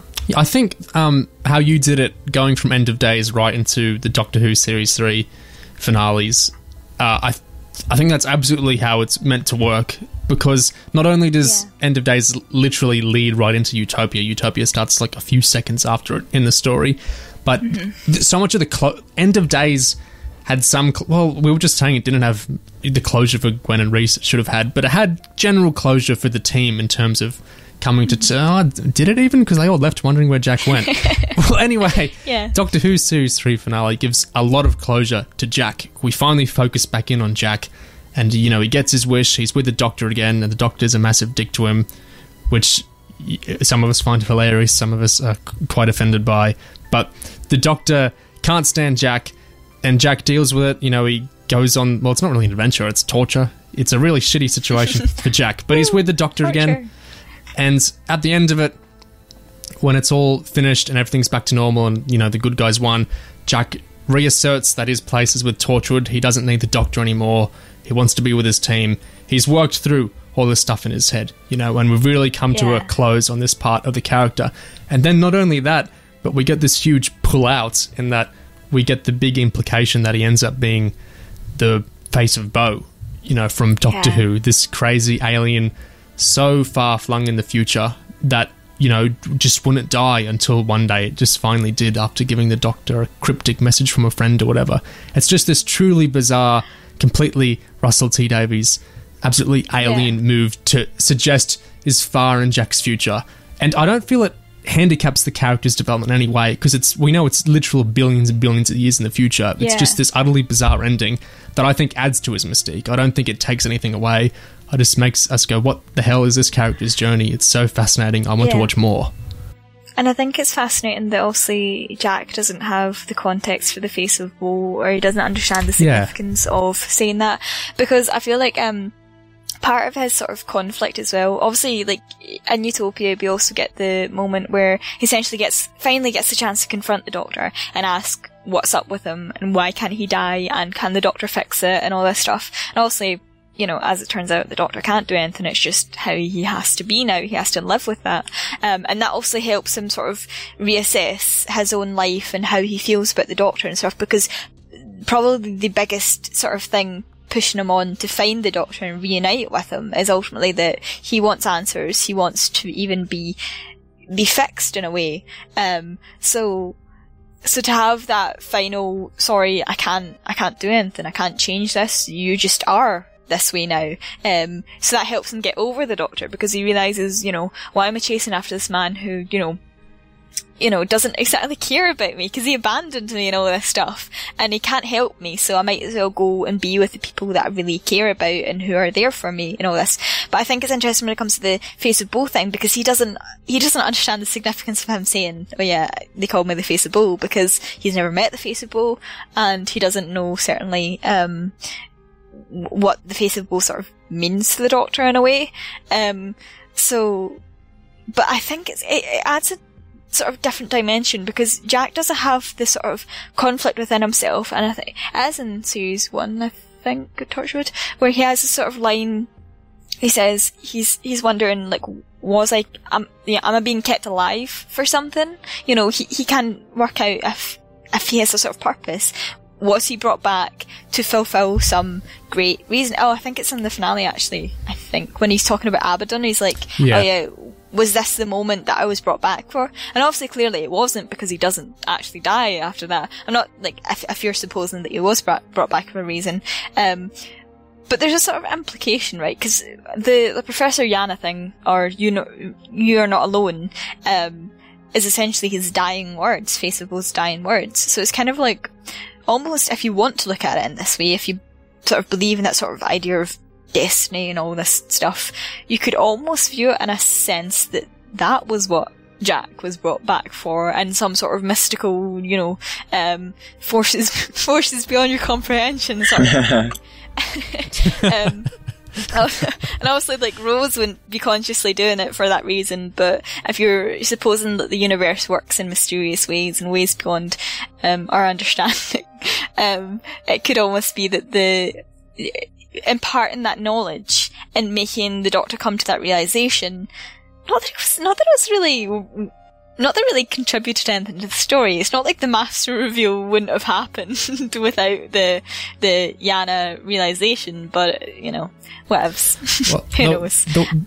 The way I like to take it isn't so much "you are not alone," Jack's final words, as the utility in the Doctor Who story. This is a wankerish reading, I'm aware, but I much more like to take it that, the whole Torchwood thing is so much about, existential and loneliness and the complete finality of death. I think there's a lot of beauty to Jack's final words being, you are not alone. Yeah. He's lived for so long and seen so many people die, and he's struggled so much with, retaining his humanity.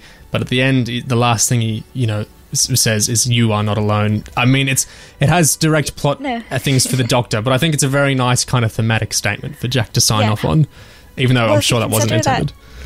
Yeah, if you consider... Well, you could argue that it was. I mean, maybe that was, like, obviously, in terms of... That was the intention later on, but it was like, if you kind of take that episode on its own, and take that scene on its own and that death on its own, then if you ignore how it was eventually used, and even if you don't, like, that, it can be multiple things, but if you take that scene on its own, that is really the reading of it that you sort of come away with. It's instead of it being a sort of, I'm saying this for plot reasons, it's more like, I'm saying this for sort of more profound sort of reassuring you that even though the Doctor is a sort of immortal figure and does deal with his loneliness, and ultimately everyone leaves, and everyone,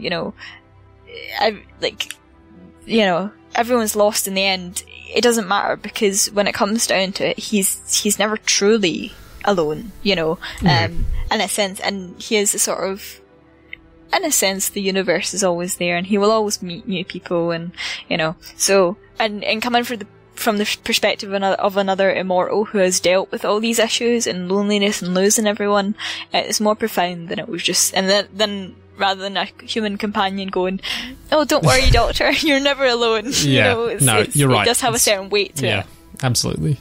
It's much more validating.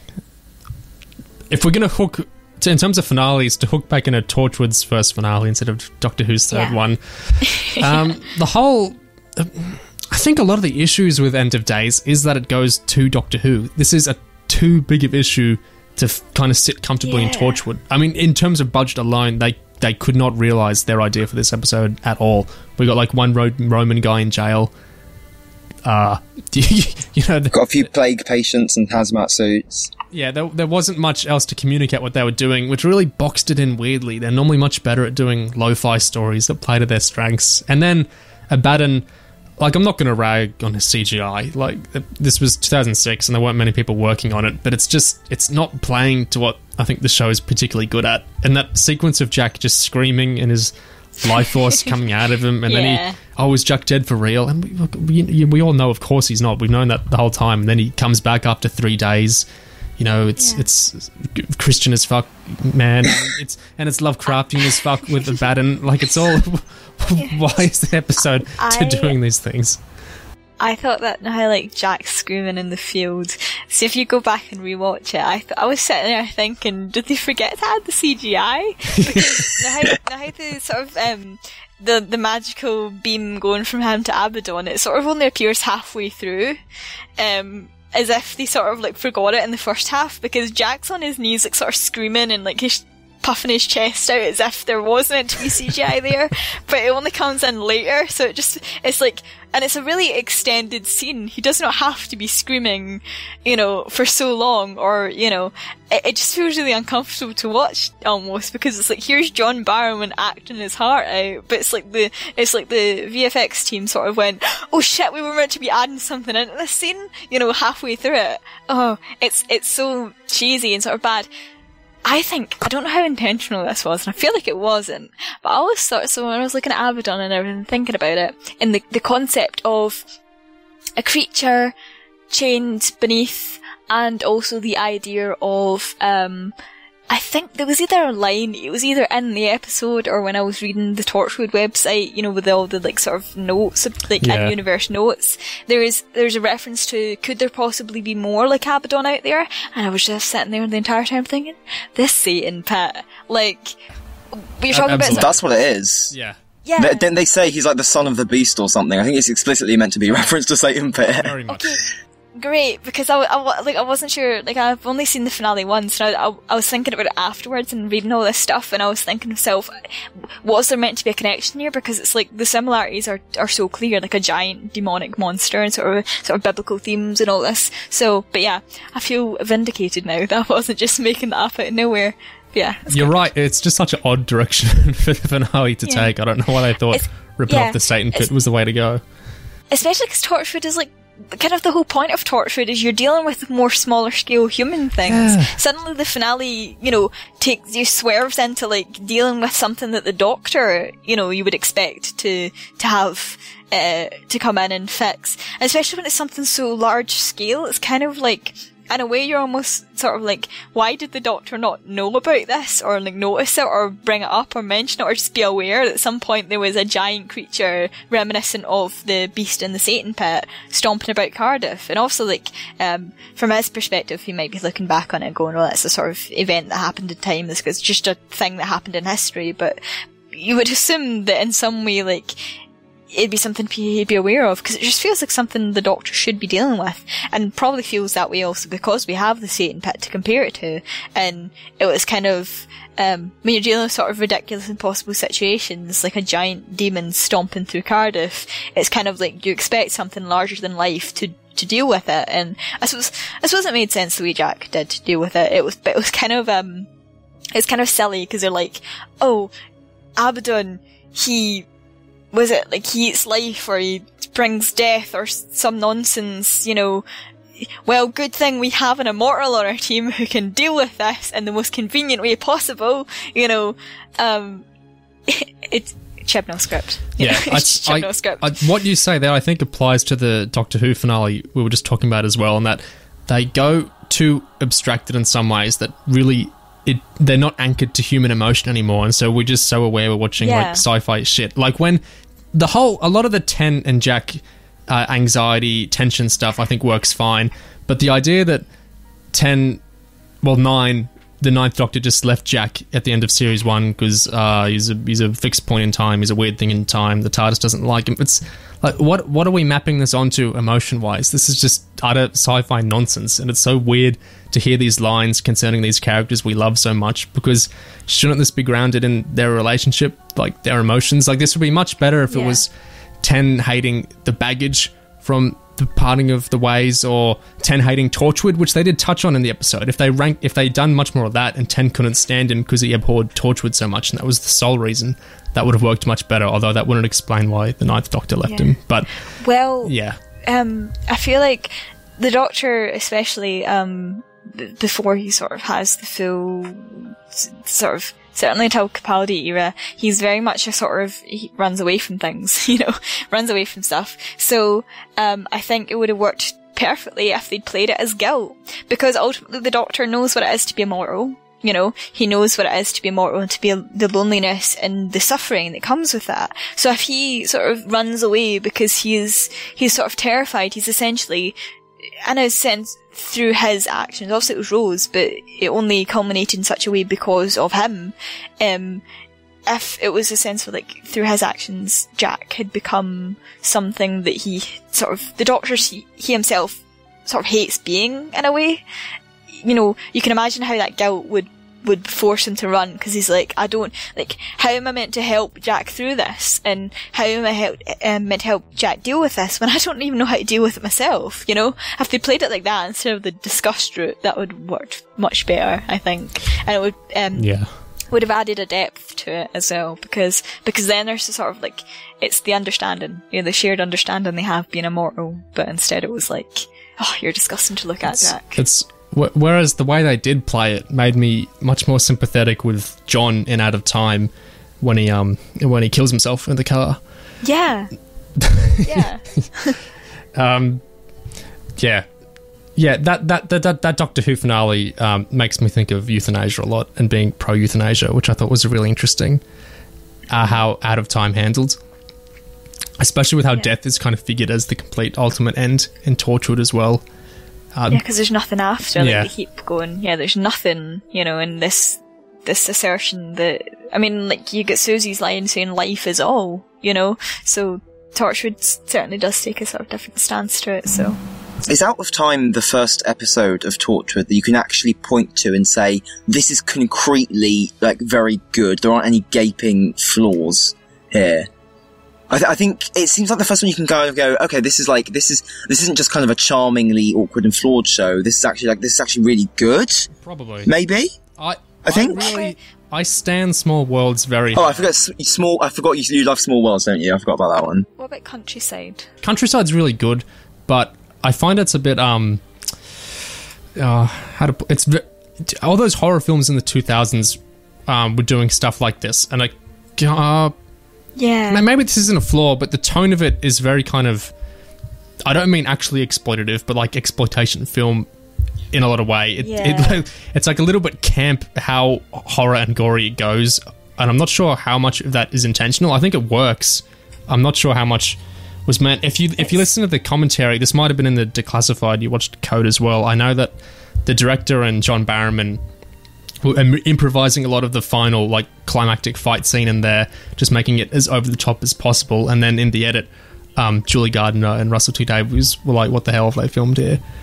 Like, it's not necessarily a bad thing, but it's a very over the top episode. There's an alternate take of it as well, where it wasn't like slowed down, because the one that aired was quite different from what they intended, and apparently Russell and Julie wanted a sort of, instead of being Jack being sort of angry and sort of screaming and, you know, going in guns blazing, they wanted a more sort of stealth approach, but it was more like instead of him being angry and upset, he would go in sort of emotionally disconnected, but, you know, stealthy, sort of, you know, that sort of thing. I don't really know which one I would have preferred. I feel like Countryside is an interesting episode because I really enjoyed it.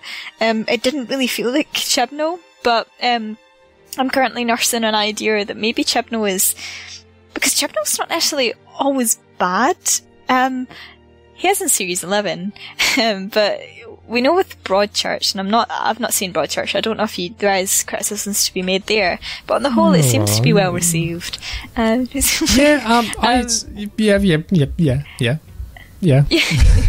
I don't know. That's all I feel I'll like say. he can be really, and when you look at things like Power of Three and what's the dinosaurs on a spaceship? Yeah. On a spaceship, yeah. People. Yeah. People generally think to themselves that there are redeeming moments in the episode. For example, Power of Three, like the first half of it, of a sort, where you're dealing with sort of the more human stuff.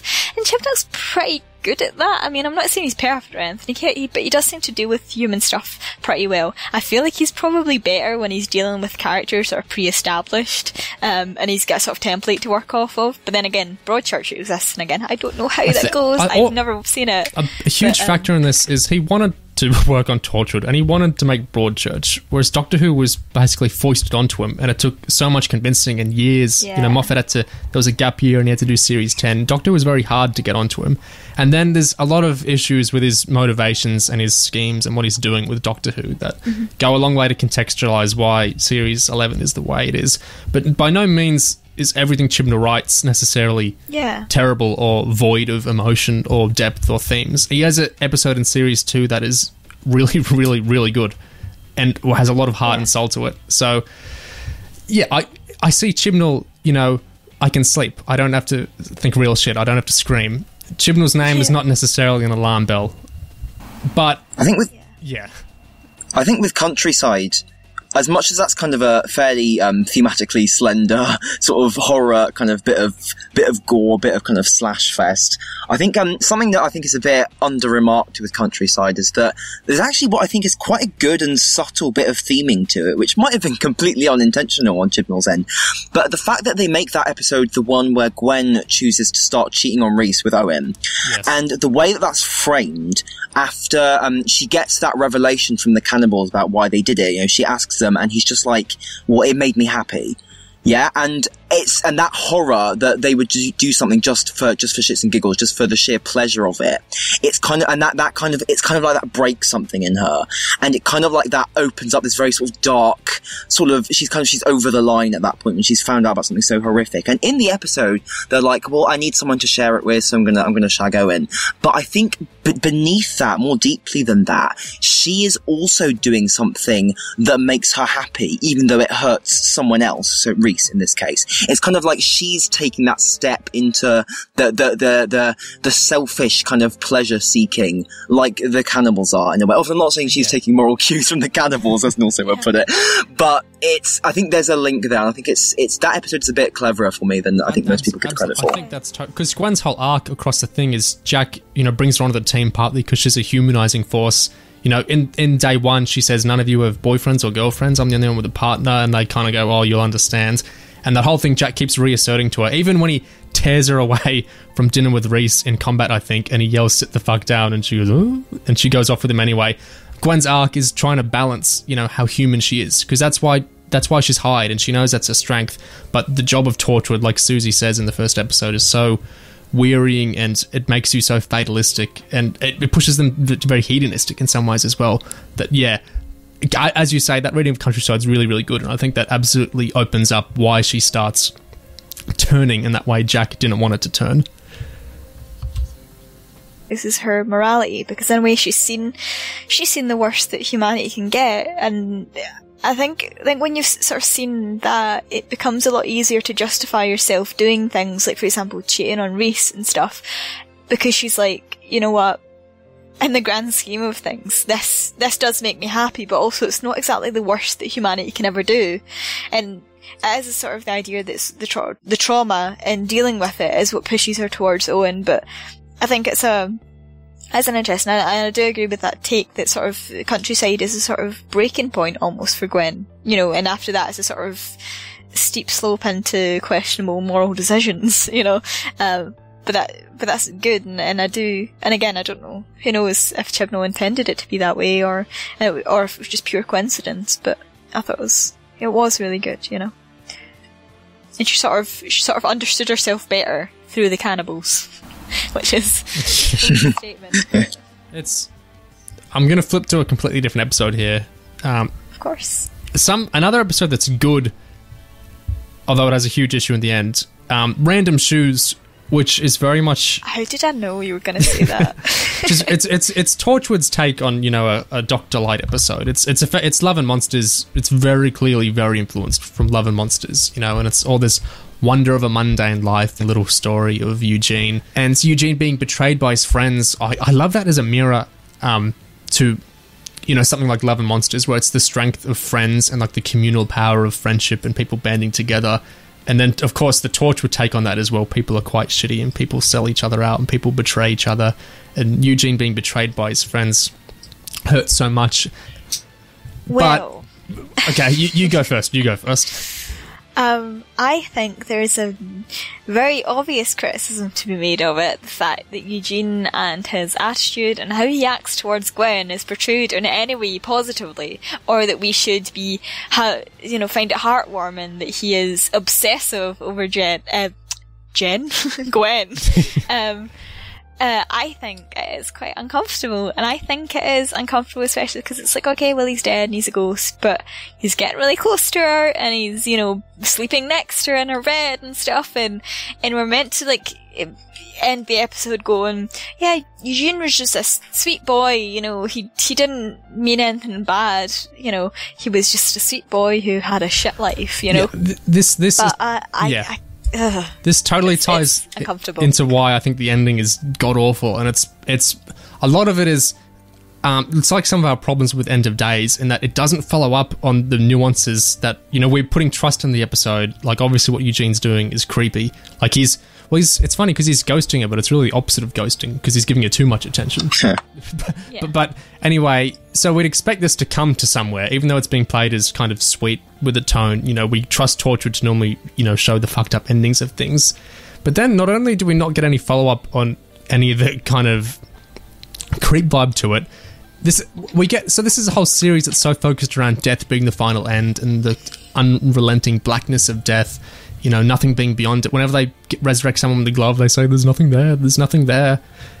But Eugene kind of floats into heaven with, like, this great white glow, and, like, the camera pulls back as he's, like, literally ascending into heaven. It's like, what the fuck is going on? This isn't a good resolution to his story for, the reasons Code was saying, and this isn't a good piece of the series at all because it's so at odds with everything it's building up to, with death, and even with Abaddon coming from the darkness and all that. It's just so bizarre, especially because it comes right after they keep killing Susie, which is the episode that stresses all those things so much. It's really bizarre ending. In maybe slight defense of how they do that death bit, obviously the glow and him rising into the sky looks like utter shit. But immediately after that, when you have that whole zoom out to the planet Earth and you see space, and he's got his little monologue voiceover that's still happening, it sort of cuts out at the end as well. I don't think it's impossible to reconcile that with how Torchwood treats death. I don't think he's necessarily gone to heaven in that sense. I think you can see it as just a slightly more gloopy way of portraying death, but it is still the end. It's just kind of framed in a way that's a bit cheesy. I don't think it has to break the show. Obviously, it's still awkward and it's still very cheesy, and it's still probably a mistake. Well, it's actually quite interesting you say that, because in a way, all the other episodes are dealing with people who have actually passed on and have seen that there's nothing. So I think in a way, like, it almost sort of works, because you're coming off the back of an episode that establishes that after death there is nothing, it's just the darkness, and life is all, and all that.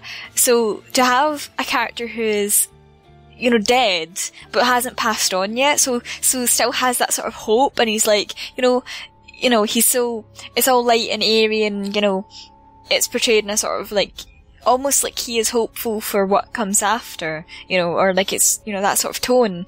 But in reality, it's almost sitting there like a sense of irony, because you're sitting there like having already watched They Keep Killing Susie, and there's actually nothing. He's going into the void, essentially. And I don't think the episode sort of handled that well, but in terms of like going for, and also you have this problem, like, you have to remember that it was a week between the episodes and stuff, so people might not have They Keep Killing Susie like fresh on their mind, and the themes it played with fresh on their mind, and certainly maybe a general audience who's not really thinking about this sort of stuff, or interpreting it that way. But certainly in doing either a rewatch or a watch for the first time, where you're binge watching all the episodes, it does add a sort of level of irony to it all, and the way that things end. I do think it's a cheesy and ridiculous end, and it doesn't really gel with the rest of what the show is trying to say about death. But it's almost like an extra level of feeling bad for Eugene, because he's like, oh, I'm finally at peace now and I can move on, and I've saved Gwen, from my car and all this stuff, so it's time for me to go now. And you're just sitting there the entire time like, he doesn't know what's gonna happen, but I don't know. That's a really good read of it, I think. Yeah.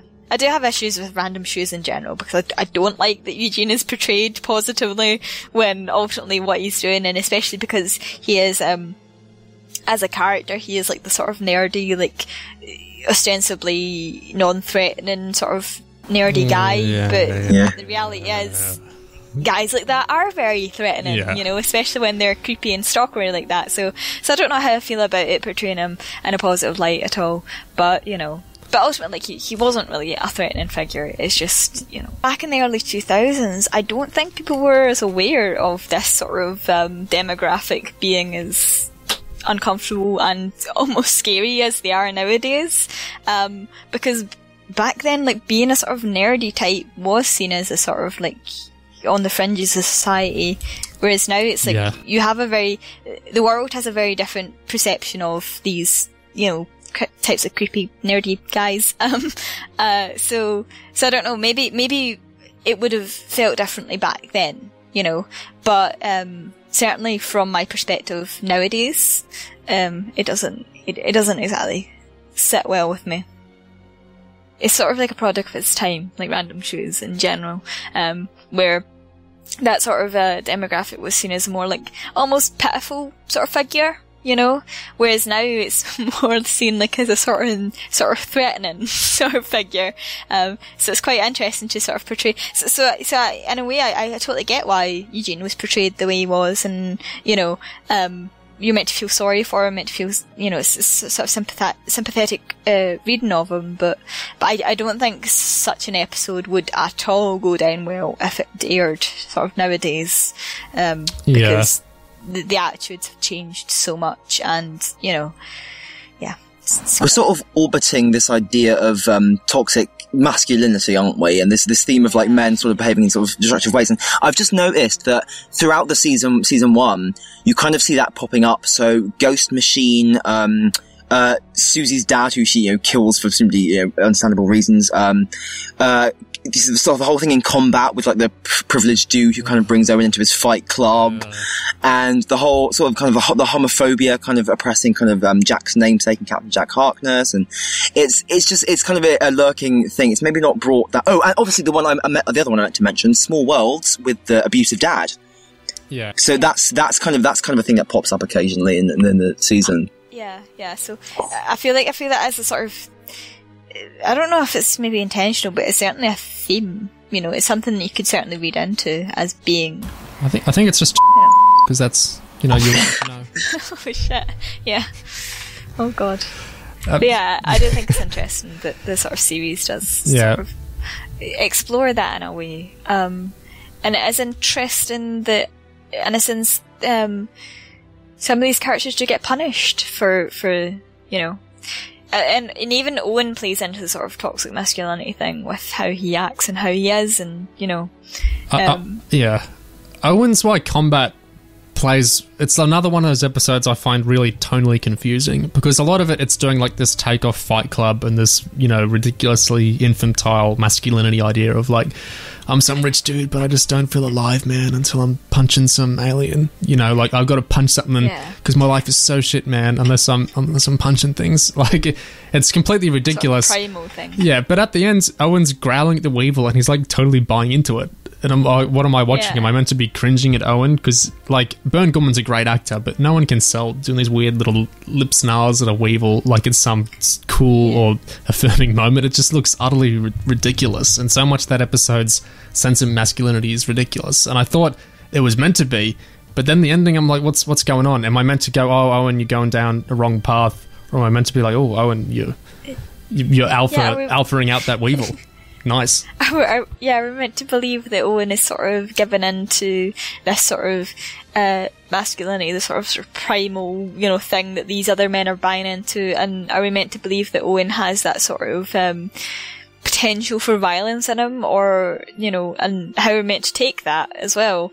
Also, ultimately, as towards the end, more portrayed as he was wanting to die. But certainly, like, the stuff surrounding it, it is a bit, like, tonally inconsistent, you know, and certainly a bit confusing the way it plays out with Owen, but Owen does end up shooting Jack, doesn't he, in the finale? Owen kills Jack. Whoopsies. Yeah, I suppose that in itself. Owen obviously has a lot of conflict within him, and God only knows how that'll be explored. I don't know if it will.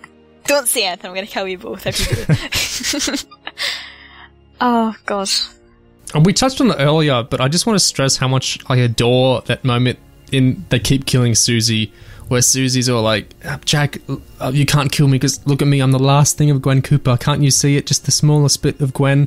And it's like, we've seen these scenes so many times where like they should obviously just shoot and kill the bad guy in these shows, but they're like, oh, they remind me of so-and-so, or I can't, my humanity's too strong to kill someone. And then we got all this contrived bullshit. It reminds me of how classic Who episodes would pad out to like 6 things just by introducing these stupid contrivances that we don't need, but they just keep things running in the long time. And so I totally thought, you know, Susie wouldn't get shot because I was just appealing to the humanity and the show's all about that.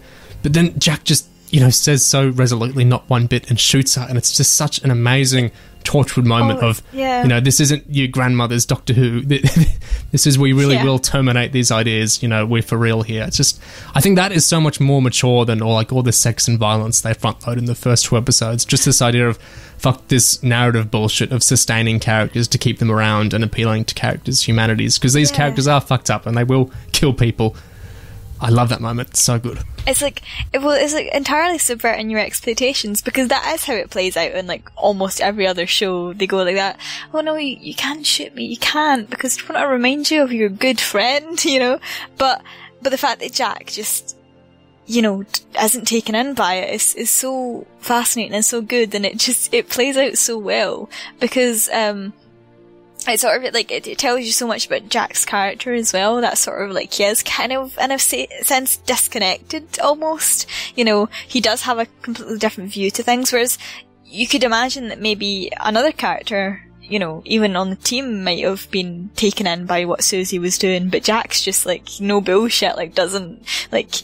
You know, he knows it's not really Gwen, and he's not going to be taken in by it, so he just shoots to kill, you know, and I do think it is a really, really good moment. I really They really commit to Jack being the one who makes the unthinkable choices. You know, it's the same in Small Worlds somewhat earlier, when that ends with him letting the fairies take the girl into the forest and just being completely like screamed out by her mother for it. Like, and that episode really establishes how disconnected Jack is. That's such a running theme with the character, and I think it's commendable that the show commits to that as strongly as it does. And you get it again. Although in this case it wasn't really a disconnect, more like an understanding, and out of time, you know, where, like, no other character would have let, what's his name? Shit, I forgot his name. What's the guy called? Who knows? John? The man. Is it John? Okay, yeah. It is, isn't it? Anyway, doesn't matter. He lets, you know, he sits there and holds his hand while he dies and all that stuff, and it's like, that was probably one of the most powerful moments in Series 1 for me, because there's so many layers to it. On one hand, it's like, who else would better understand the idea of being completely, again, out of time, you know? Nobody but Jack would get it. And, you know, nobody but Jack really has the attitude to death and sort of understanding and that sort of almost catharsis of death that Jack gets, because it's sort of like, it's basically the one thing he really wants above anything else. He wants to be able to die, you know? And whether that be like, I'm not saying it's necessarily in a suicidal way, where if his immortality was switched off, he would go and off himself. But certainly he wants, in a sense, there's an idea that he wants there to be an end, a sort of full stop to his life, you know? A point where it sort of brings it all together, and because it's the whole idea that a story isn't really worth anything until it has an end. So Jack struggles with this in a way, and the fact that the scene was played, there's a tenderness to it, you know, and that shared understanding and holding his hand and everything. It was so sweet and so heartbreaking, and the whole time you're just sitting there, it was like Jack was giving John like the one thing that he himself can never have. It was like a gift almost, you know, this relief and this, you know, this freedom that he can't personally have, but he can help someone else achieve it, you know?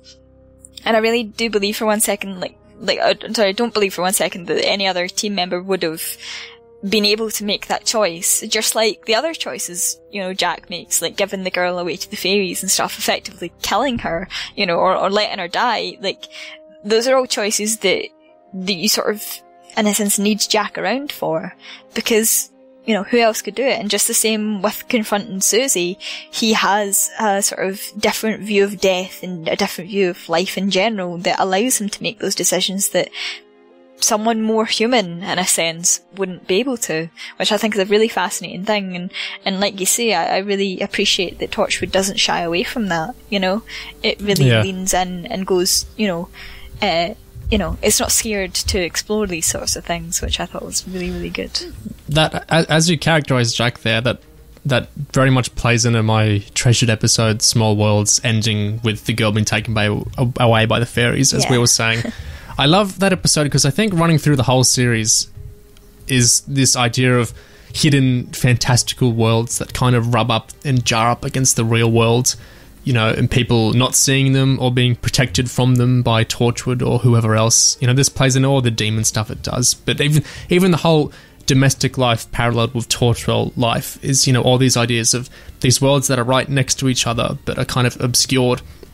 It's a very gamey thin line between them. Yeah, it's a kind of a Neil Gaiman or just urban fantasy thing in general we see. And Small Worlds is totally like the really focused execution of that in series 1, how it handles the fairies, and they're in a much more older mythological way and in a much more Torchwood way, with how, I don't know if you wouldn't call them evil so much, but these actual forces of nature that aren't, playing to our expectations, and they aren't how we would perceive them. They've their own agenda, and how Torchwood is about dealing with that, whereas Doctor Who would be putting the optimistic sheen of it and having, the Doctor save the day or whatever. Torchwood as well, this world exists, and, we have to let it exist because that is what it is. I love how that episode plays all that.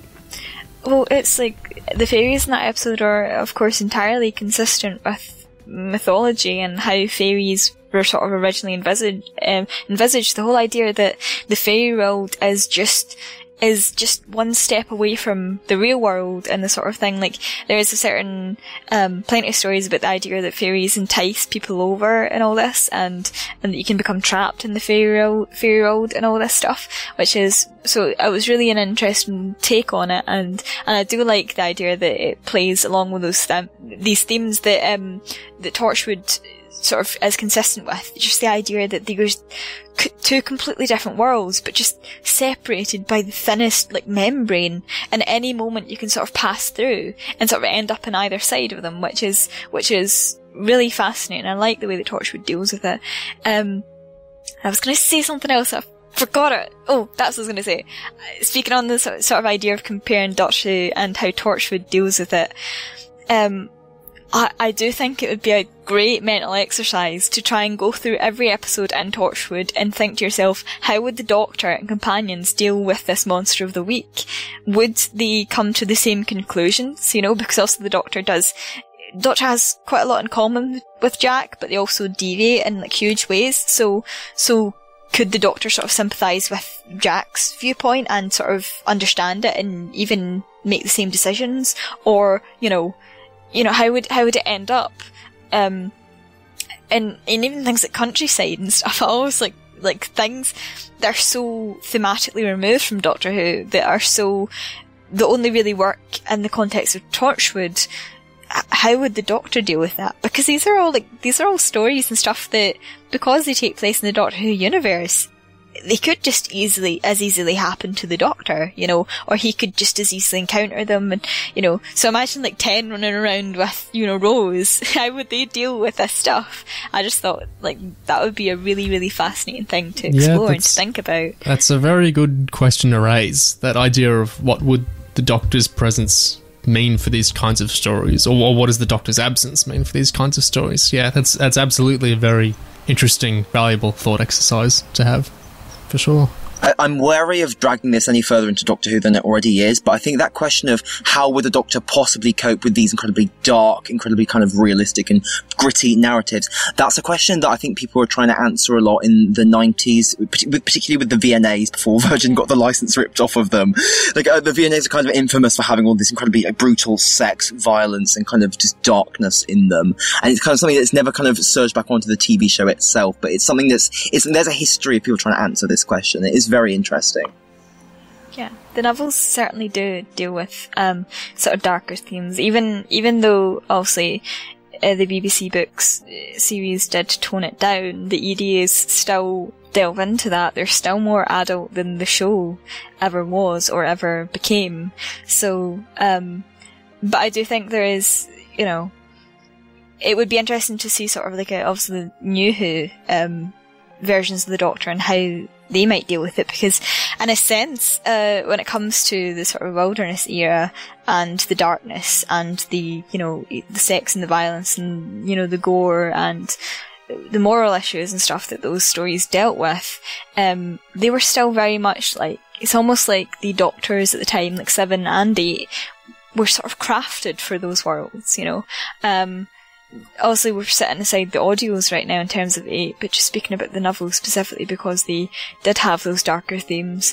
Those are 2 Doctors that were moulded, you know, aside from obviously 7's stuff on TV, but even then, you know, it was used as sort of, you know, it led sort of naturally into the novels and sort of the darker themes, the way his characterization was. I'm not an expert on 7 though, so I can't really comment very much, but I do think it's fascinating that those sorts of eras did craft a version of the Doctor that was suited to those sorts of stories. So it's really like, it's more like when you're comparing like Doctor Who and Torchwood, also they were airing at the same time. So the idea essentially is like, imagine you just displace the characters essentially, you know, and you're not really dealing with a version of the Doctor that was crafted with these stories in mind. You're dealing with a Doctor that's essentially from a version of the universe that isn't so dark and gritty and, you know, morally complicated. Because it is morally complicated, but in different ways, you know. But I do think it'd be fascinating to think about like how 10 or 11 or 12 or even 13 would deal with it, you know. I'd be interested in a Doctor Who That's take your homework. on that sequence in Day 1 where the woman's walking around Cardiff and we kind of get those point of view shots of her face and then we're seeing all the sex signs everywhere. I know this is Russell T Davies, one of his favourite sequences in the show, like the pervasiveness of sexuality everywhere. I'd be truly fascinated to see just lots of putting billboards everywhere on every like street corner. I always thought that was interesting how like Russell was like he really loved that sequence, but because he was like, oh, you know, it's commenting on the sexualized nature of Western culture and stuff, but on the same note, it's like it's not really saying anything. It's just kind of going. Is it commenting or is it just like pointing? Yeah, because and the sort of in the behind the scenes, he seems to think that it is saying something profound, but in reality, it's just going, "Hey, look how, you know, sexualized our culture is," but it doesn't really say anything about meanwhile, it. We live in a society. Yeah.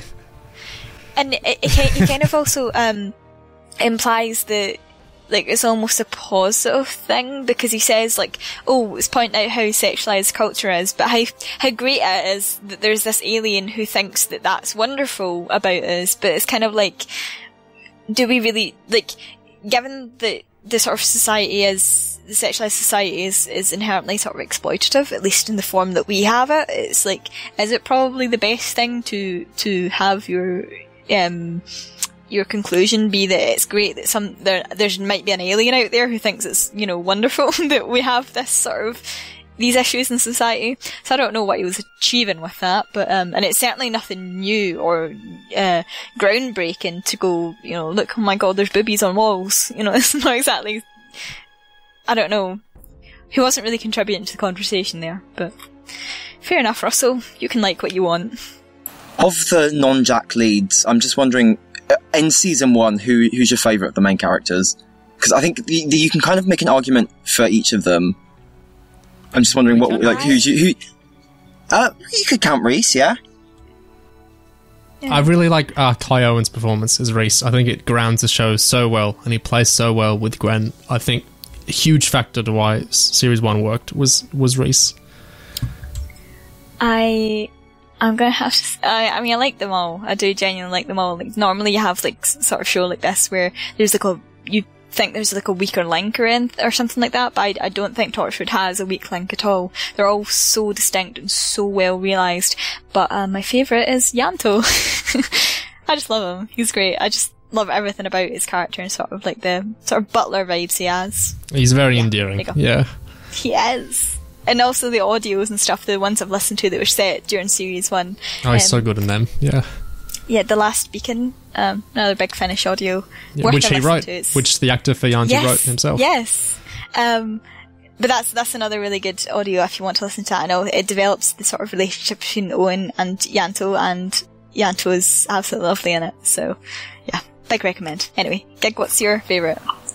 I do love Reese and Yanto. I think for me though, I think I have to just take the kind of pleb option, just go with Gwen. Because I just think her storyline and how amazingly unsympathetic she can be just makes me like, and also just how brilliant Eve Miles is in the part. I think she's a kind of character who, not to drag it onto Doctor Who again, but you don't really get a character that flawed on Doctor Who until Clara in Series 8, basically. I love that there's a storyline just driven by her just constant, like, disappointing the viewer and how she keeps kind of getting it wrong but even despite that, she's just got so much heart. I just really love Gwen.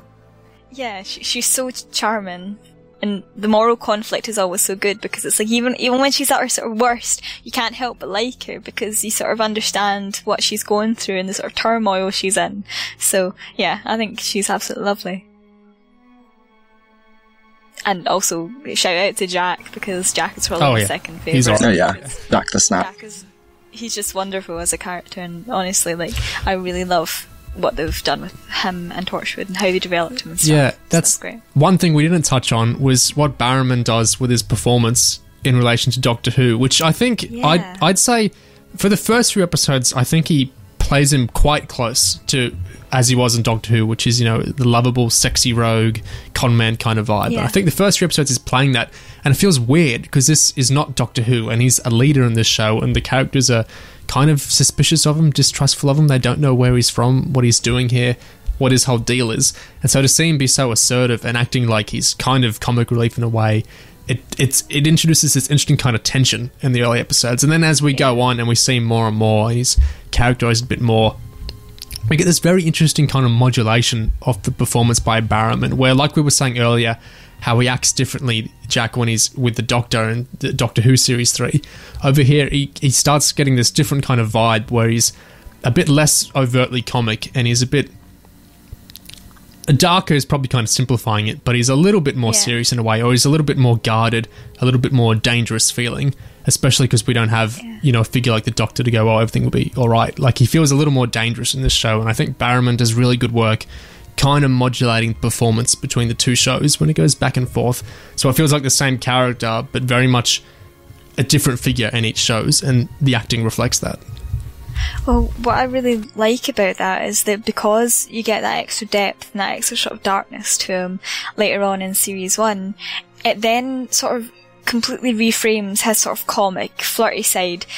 It's a facade, essentially, because that's not really Jack. I mean, it is an aspect of him, but, you get the impression from Doctor Who and, again, early Series 1, sort of, where that sort of, that side of him is... it's kind of like he's something he puts on to hide, that sort of darkness and the loneliness and what he's dealt with being as he is immortal and what he's seen and what he's had to do in his life. And obviously he never truly loses it, of course, because again, it is a part of him and, but to have that sort of stripped away and to sort of see Jack as a sort of fully realised character who has more dimensions than just that sort of jokey, flirty thing, was really good, and it really, really strengthened him, and he's easily one of my favourite sort of characters from the Doctor Who universe now, because Torchwood just fleshed him out so much, and to have that contrast between Torchwood and Doctor Who is especially interesting because you can sort of easily come to the conclusion that perhaps, who knows exactly why maybe there is, I'll discover and behind the scenes stuff or whatever, why Barrowman specifically chose, because I know it was conscious of him, I know it was a conscious decision, but as to the why he specifically chose to have that difference between Doctor Who and Torchwood, maybe it's because it's an adult show and a kid's show, sort of that difference, or there's a sort of added character element where it's like, could he be putting it on almost like this sort of lighter sort of version of himself around the Doctor, so the Doctor doesn't really see the worst parts of him? Because obviously when it comes to like the series 1 time, and even in series 3 up until the point he sort of even then up until the point he sort of parts ways with the Doctor, there's a sort of idea that he's almost hiding part of himself, or he's trying to be seen as more ethical than he actually is, because the Doctor is also so judgmental of, the few times that those darker parts of him sort of seep through, like when he was aiming at the future kind and all that stuff. So, I think it's quite fascinating, and it says a little bit Jack that he does change his attitude around this person he idolises so much, But yeah, I think it's fascinating. I think that what Torchwood made him out to be was great, and it really, really elevated the character in so many ways. But yeah, and I thought John is absolutely amazing in the role. Like, sometimes when you see how absolutely bananas he is, as a person, you forget how good of an actor he actually is. So yeah, I was pleasantly surprised by that. The other thing that really confuses me as far as Russell T Davies' his thoughts and writing goes is, why was the pterodactyl outside at the end of the first episode? Well, I was reading on the website about this. The pterodactyl is actually sort of expanded upon. Apparently, they just release it. It has free reign. They just let it fly about Cardiff. And apparently, like, people in Cardiff just don't comment on it, and it kept eating sheep. So that's why they invented the barbecue sauce, and Susie tamed it. And the barbecue sauce is essentially just a special blend of things. They squirt it on anything they want the pterodactyl to interpret as food, so that's why they squirted it on the Cyberwoman. So anything that has the barbecue sauce on it, the pterodactyl will eat, and that's how they trained it to associate that taste and that smell with food rather than sheep and stuff being eaten. Is there there's your perception filter on it or something? Or no, I mean, from a distance, it just looks like a big bird, doesn't it? big bird. But yeah, apparently, they just let it have free range, flap about the city, and supposedly nobody really comments on it. So that's great. I'd have loved for it to meet Ramsay. Yes, I agree. But alas, the pterodactyl isn't really. It's just sort of there, isn't it? Well, it's an effect shot, so they're not going to dull it out that often. That's a lot of work. I appreciate that it was sort of added as a sort of like almost world building sort of thing. Like, look at this dinosaur that we keep in the hub. It references the fact that the rift, crosses space time, and sometimes dinosaurs get through, supposedly. But the fact that, like, Chibnall was like, oh, guys, do you remember the CGI pterodactyl we had in episode 1 and that was never mentioned again? How about we have it be the solution to a Cyberman problem? Like, the fact that they brought it back just so it could eat Lisa, and then it was just never seen again. She punches it in that scene. It's incredible. It's a full-on fight scene. She just whacks it one. Yeah. I was watching how they filmed that earlier. It was literally just a beak on a stick. So that's it, basically. Apparently the cast named it, but I don't remember what it is because it was a really some Welsh name. Yeah. Yeah. So what can I say? It's basically another member of the team. To bring this full circle, the whole dinosaur coming out of a rift in time thing certainly reminds me of Primeval. Another show. Yes, Primeval.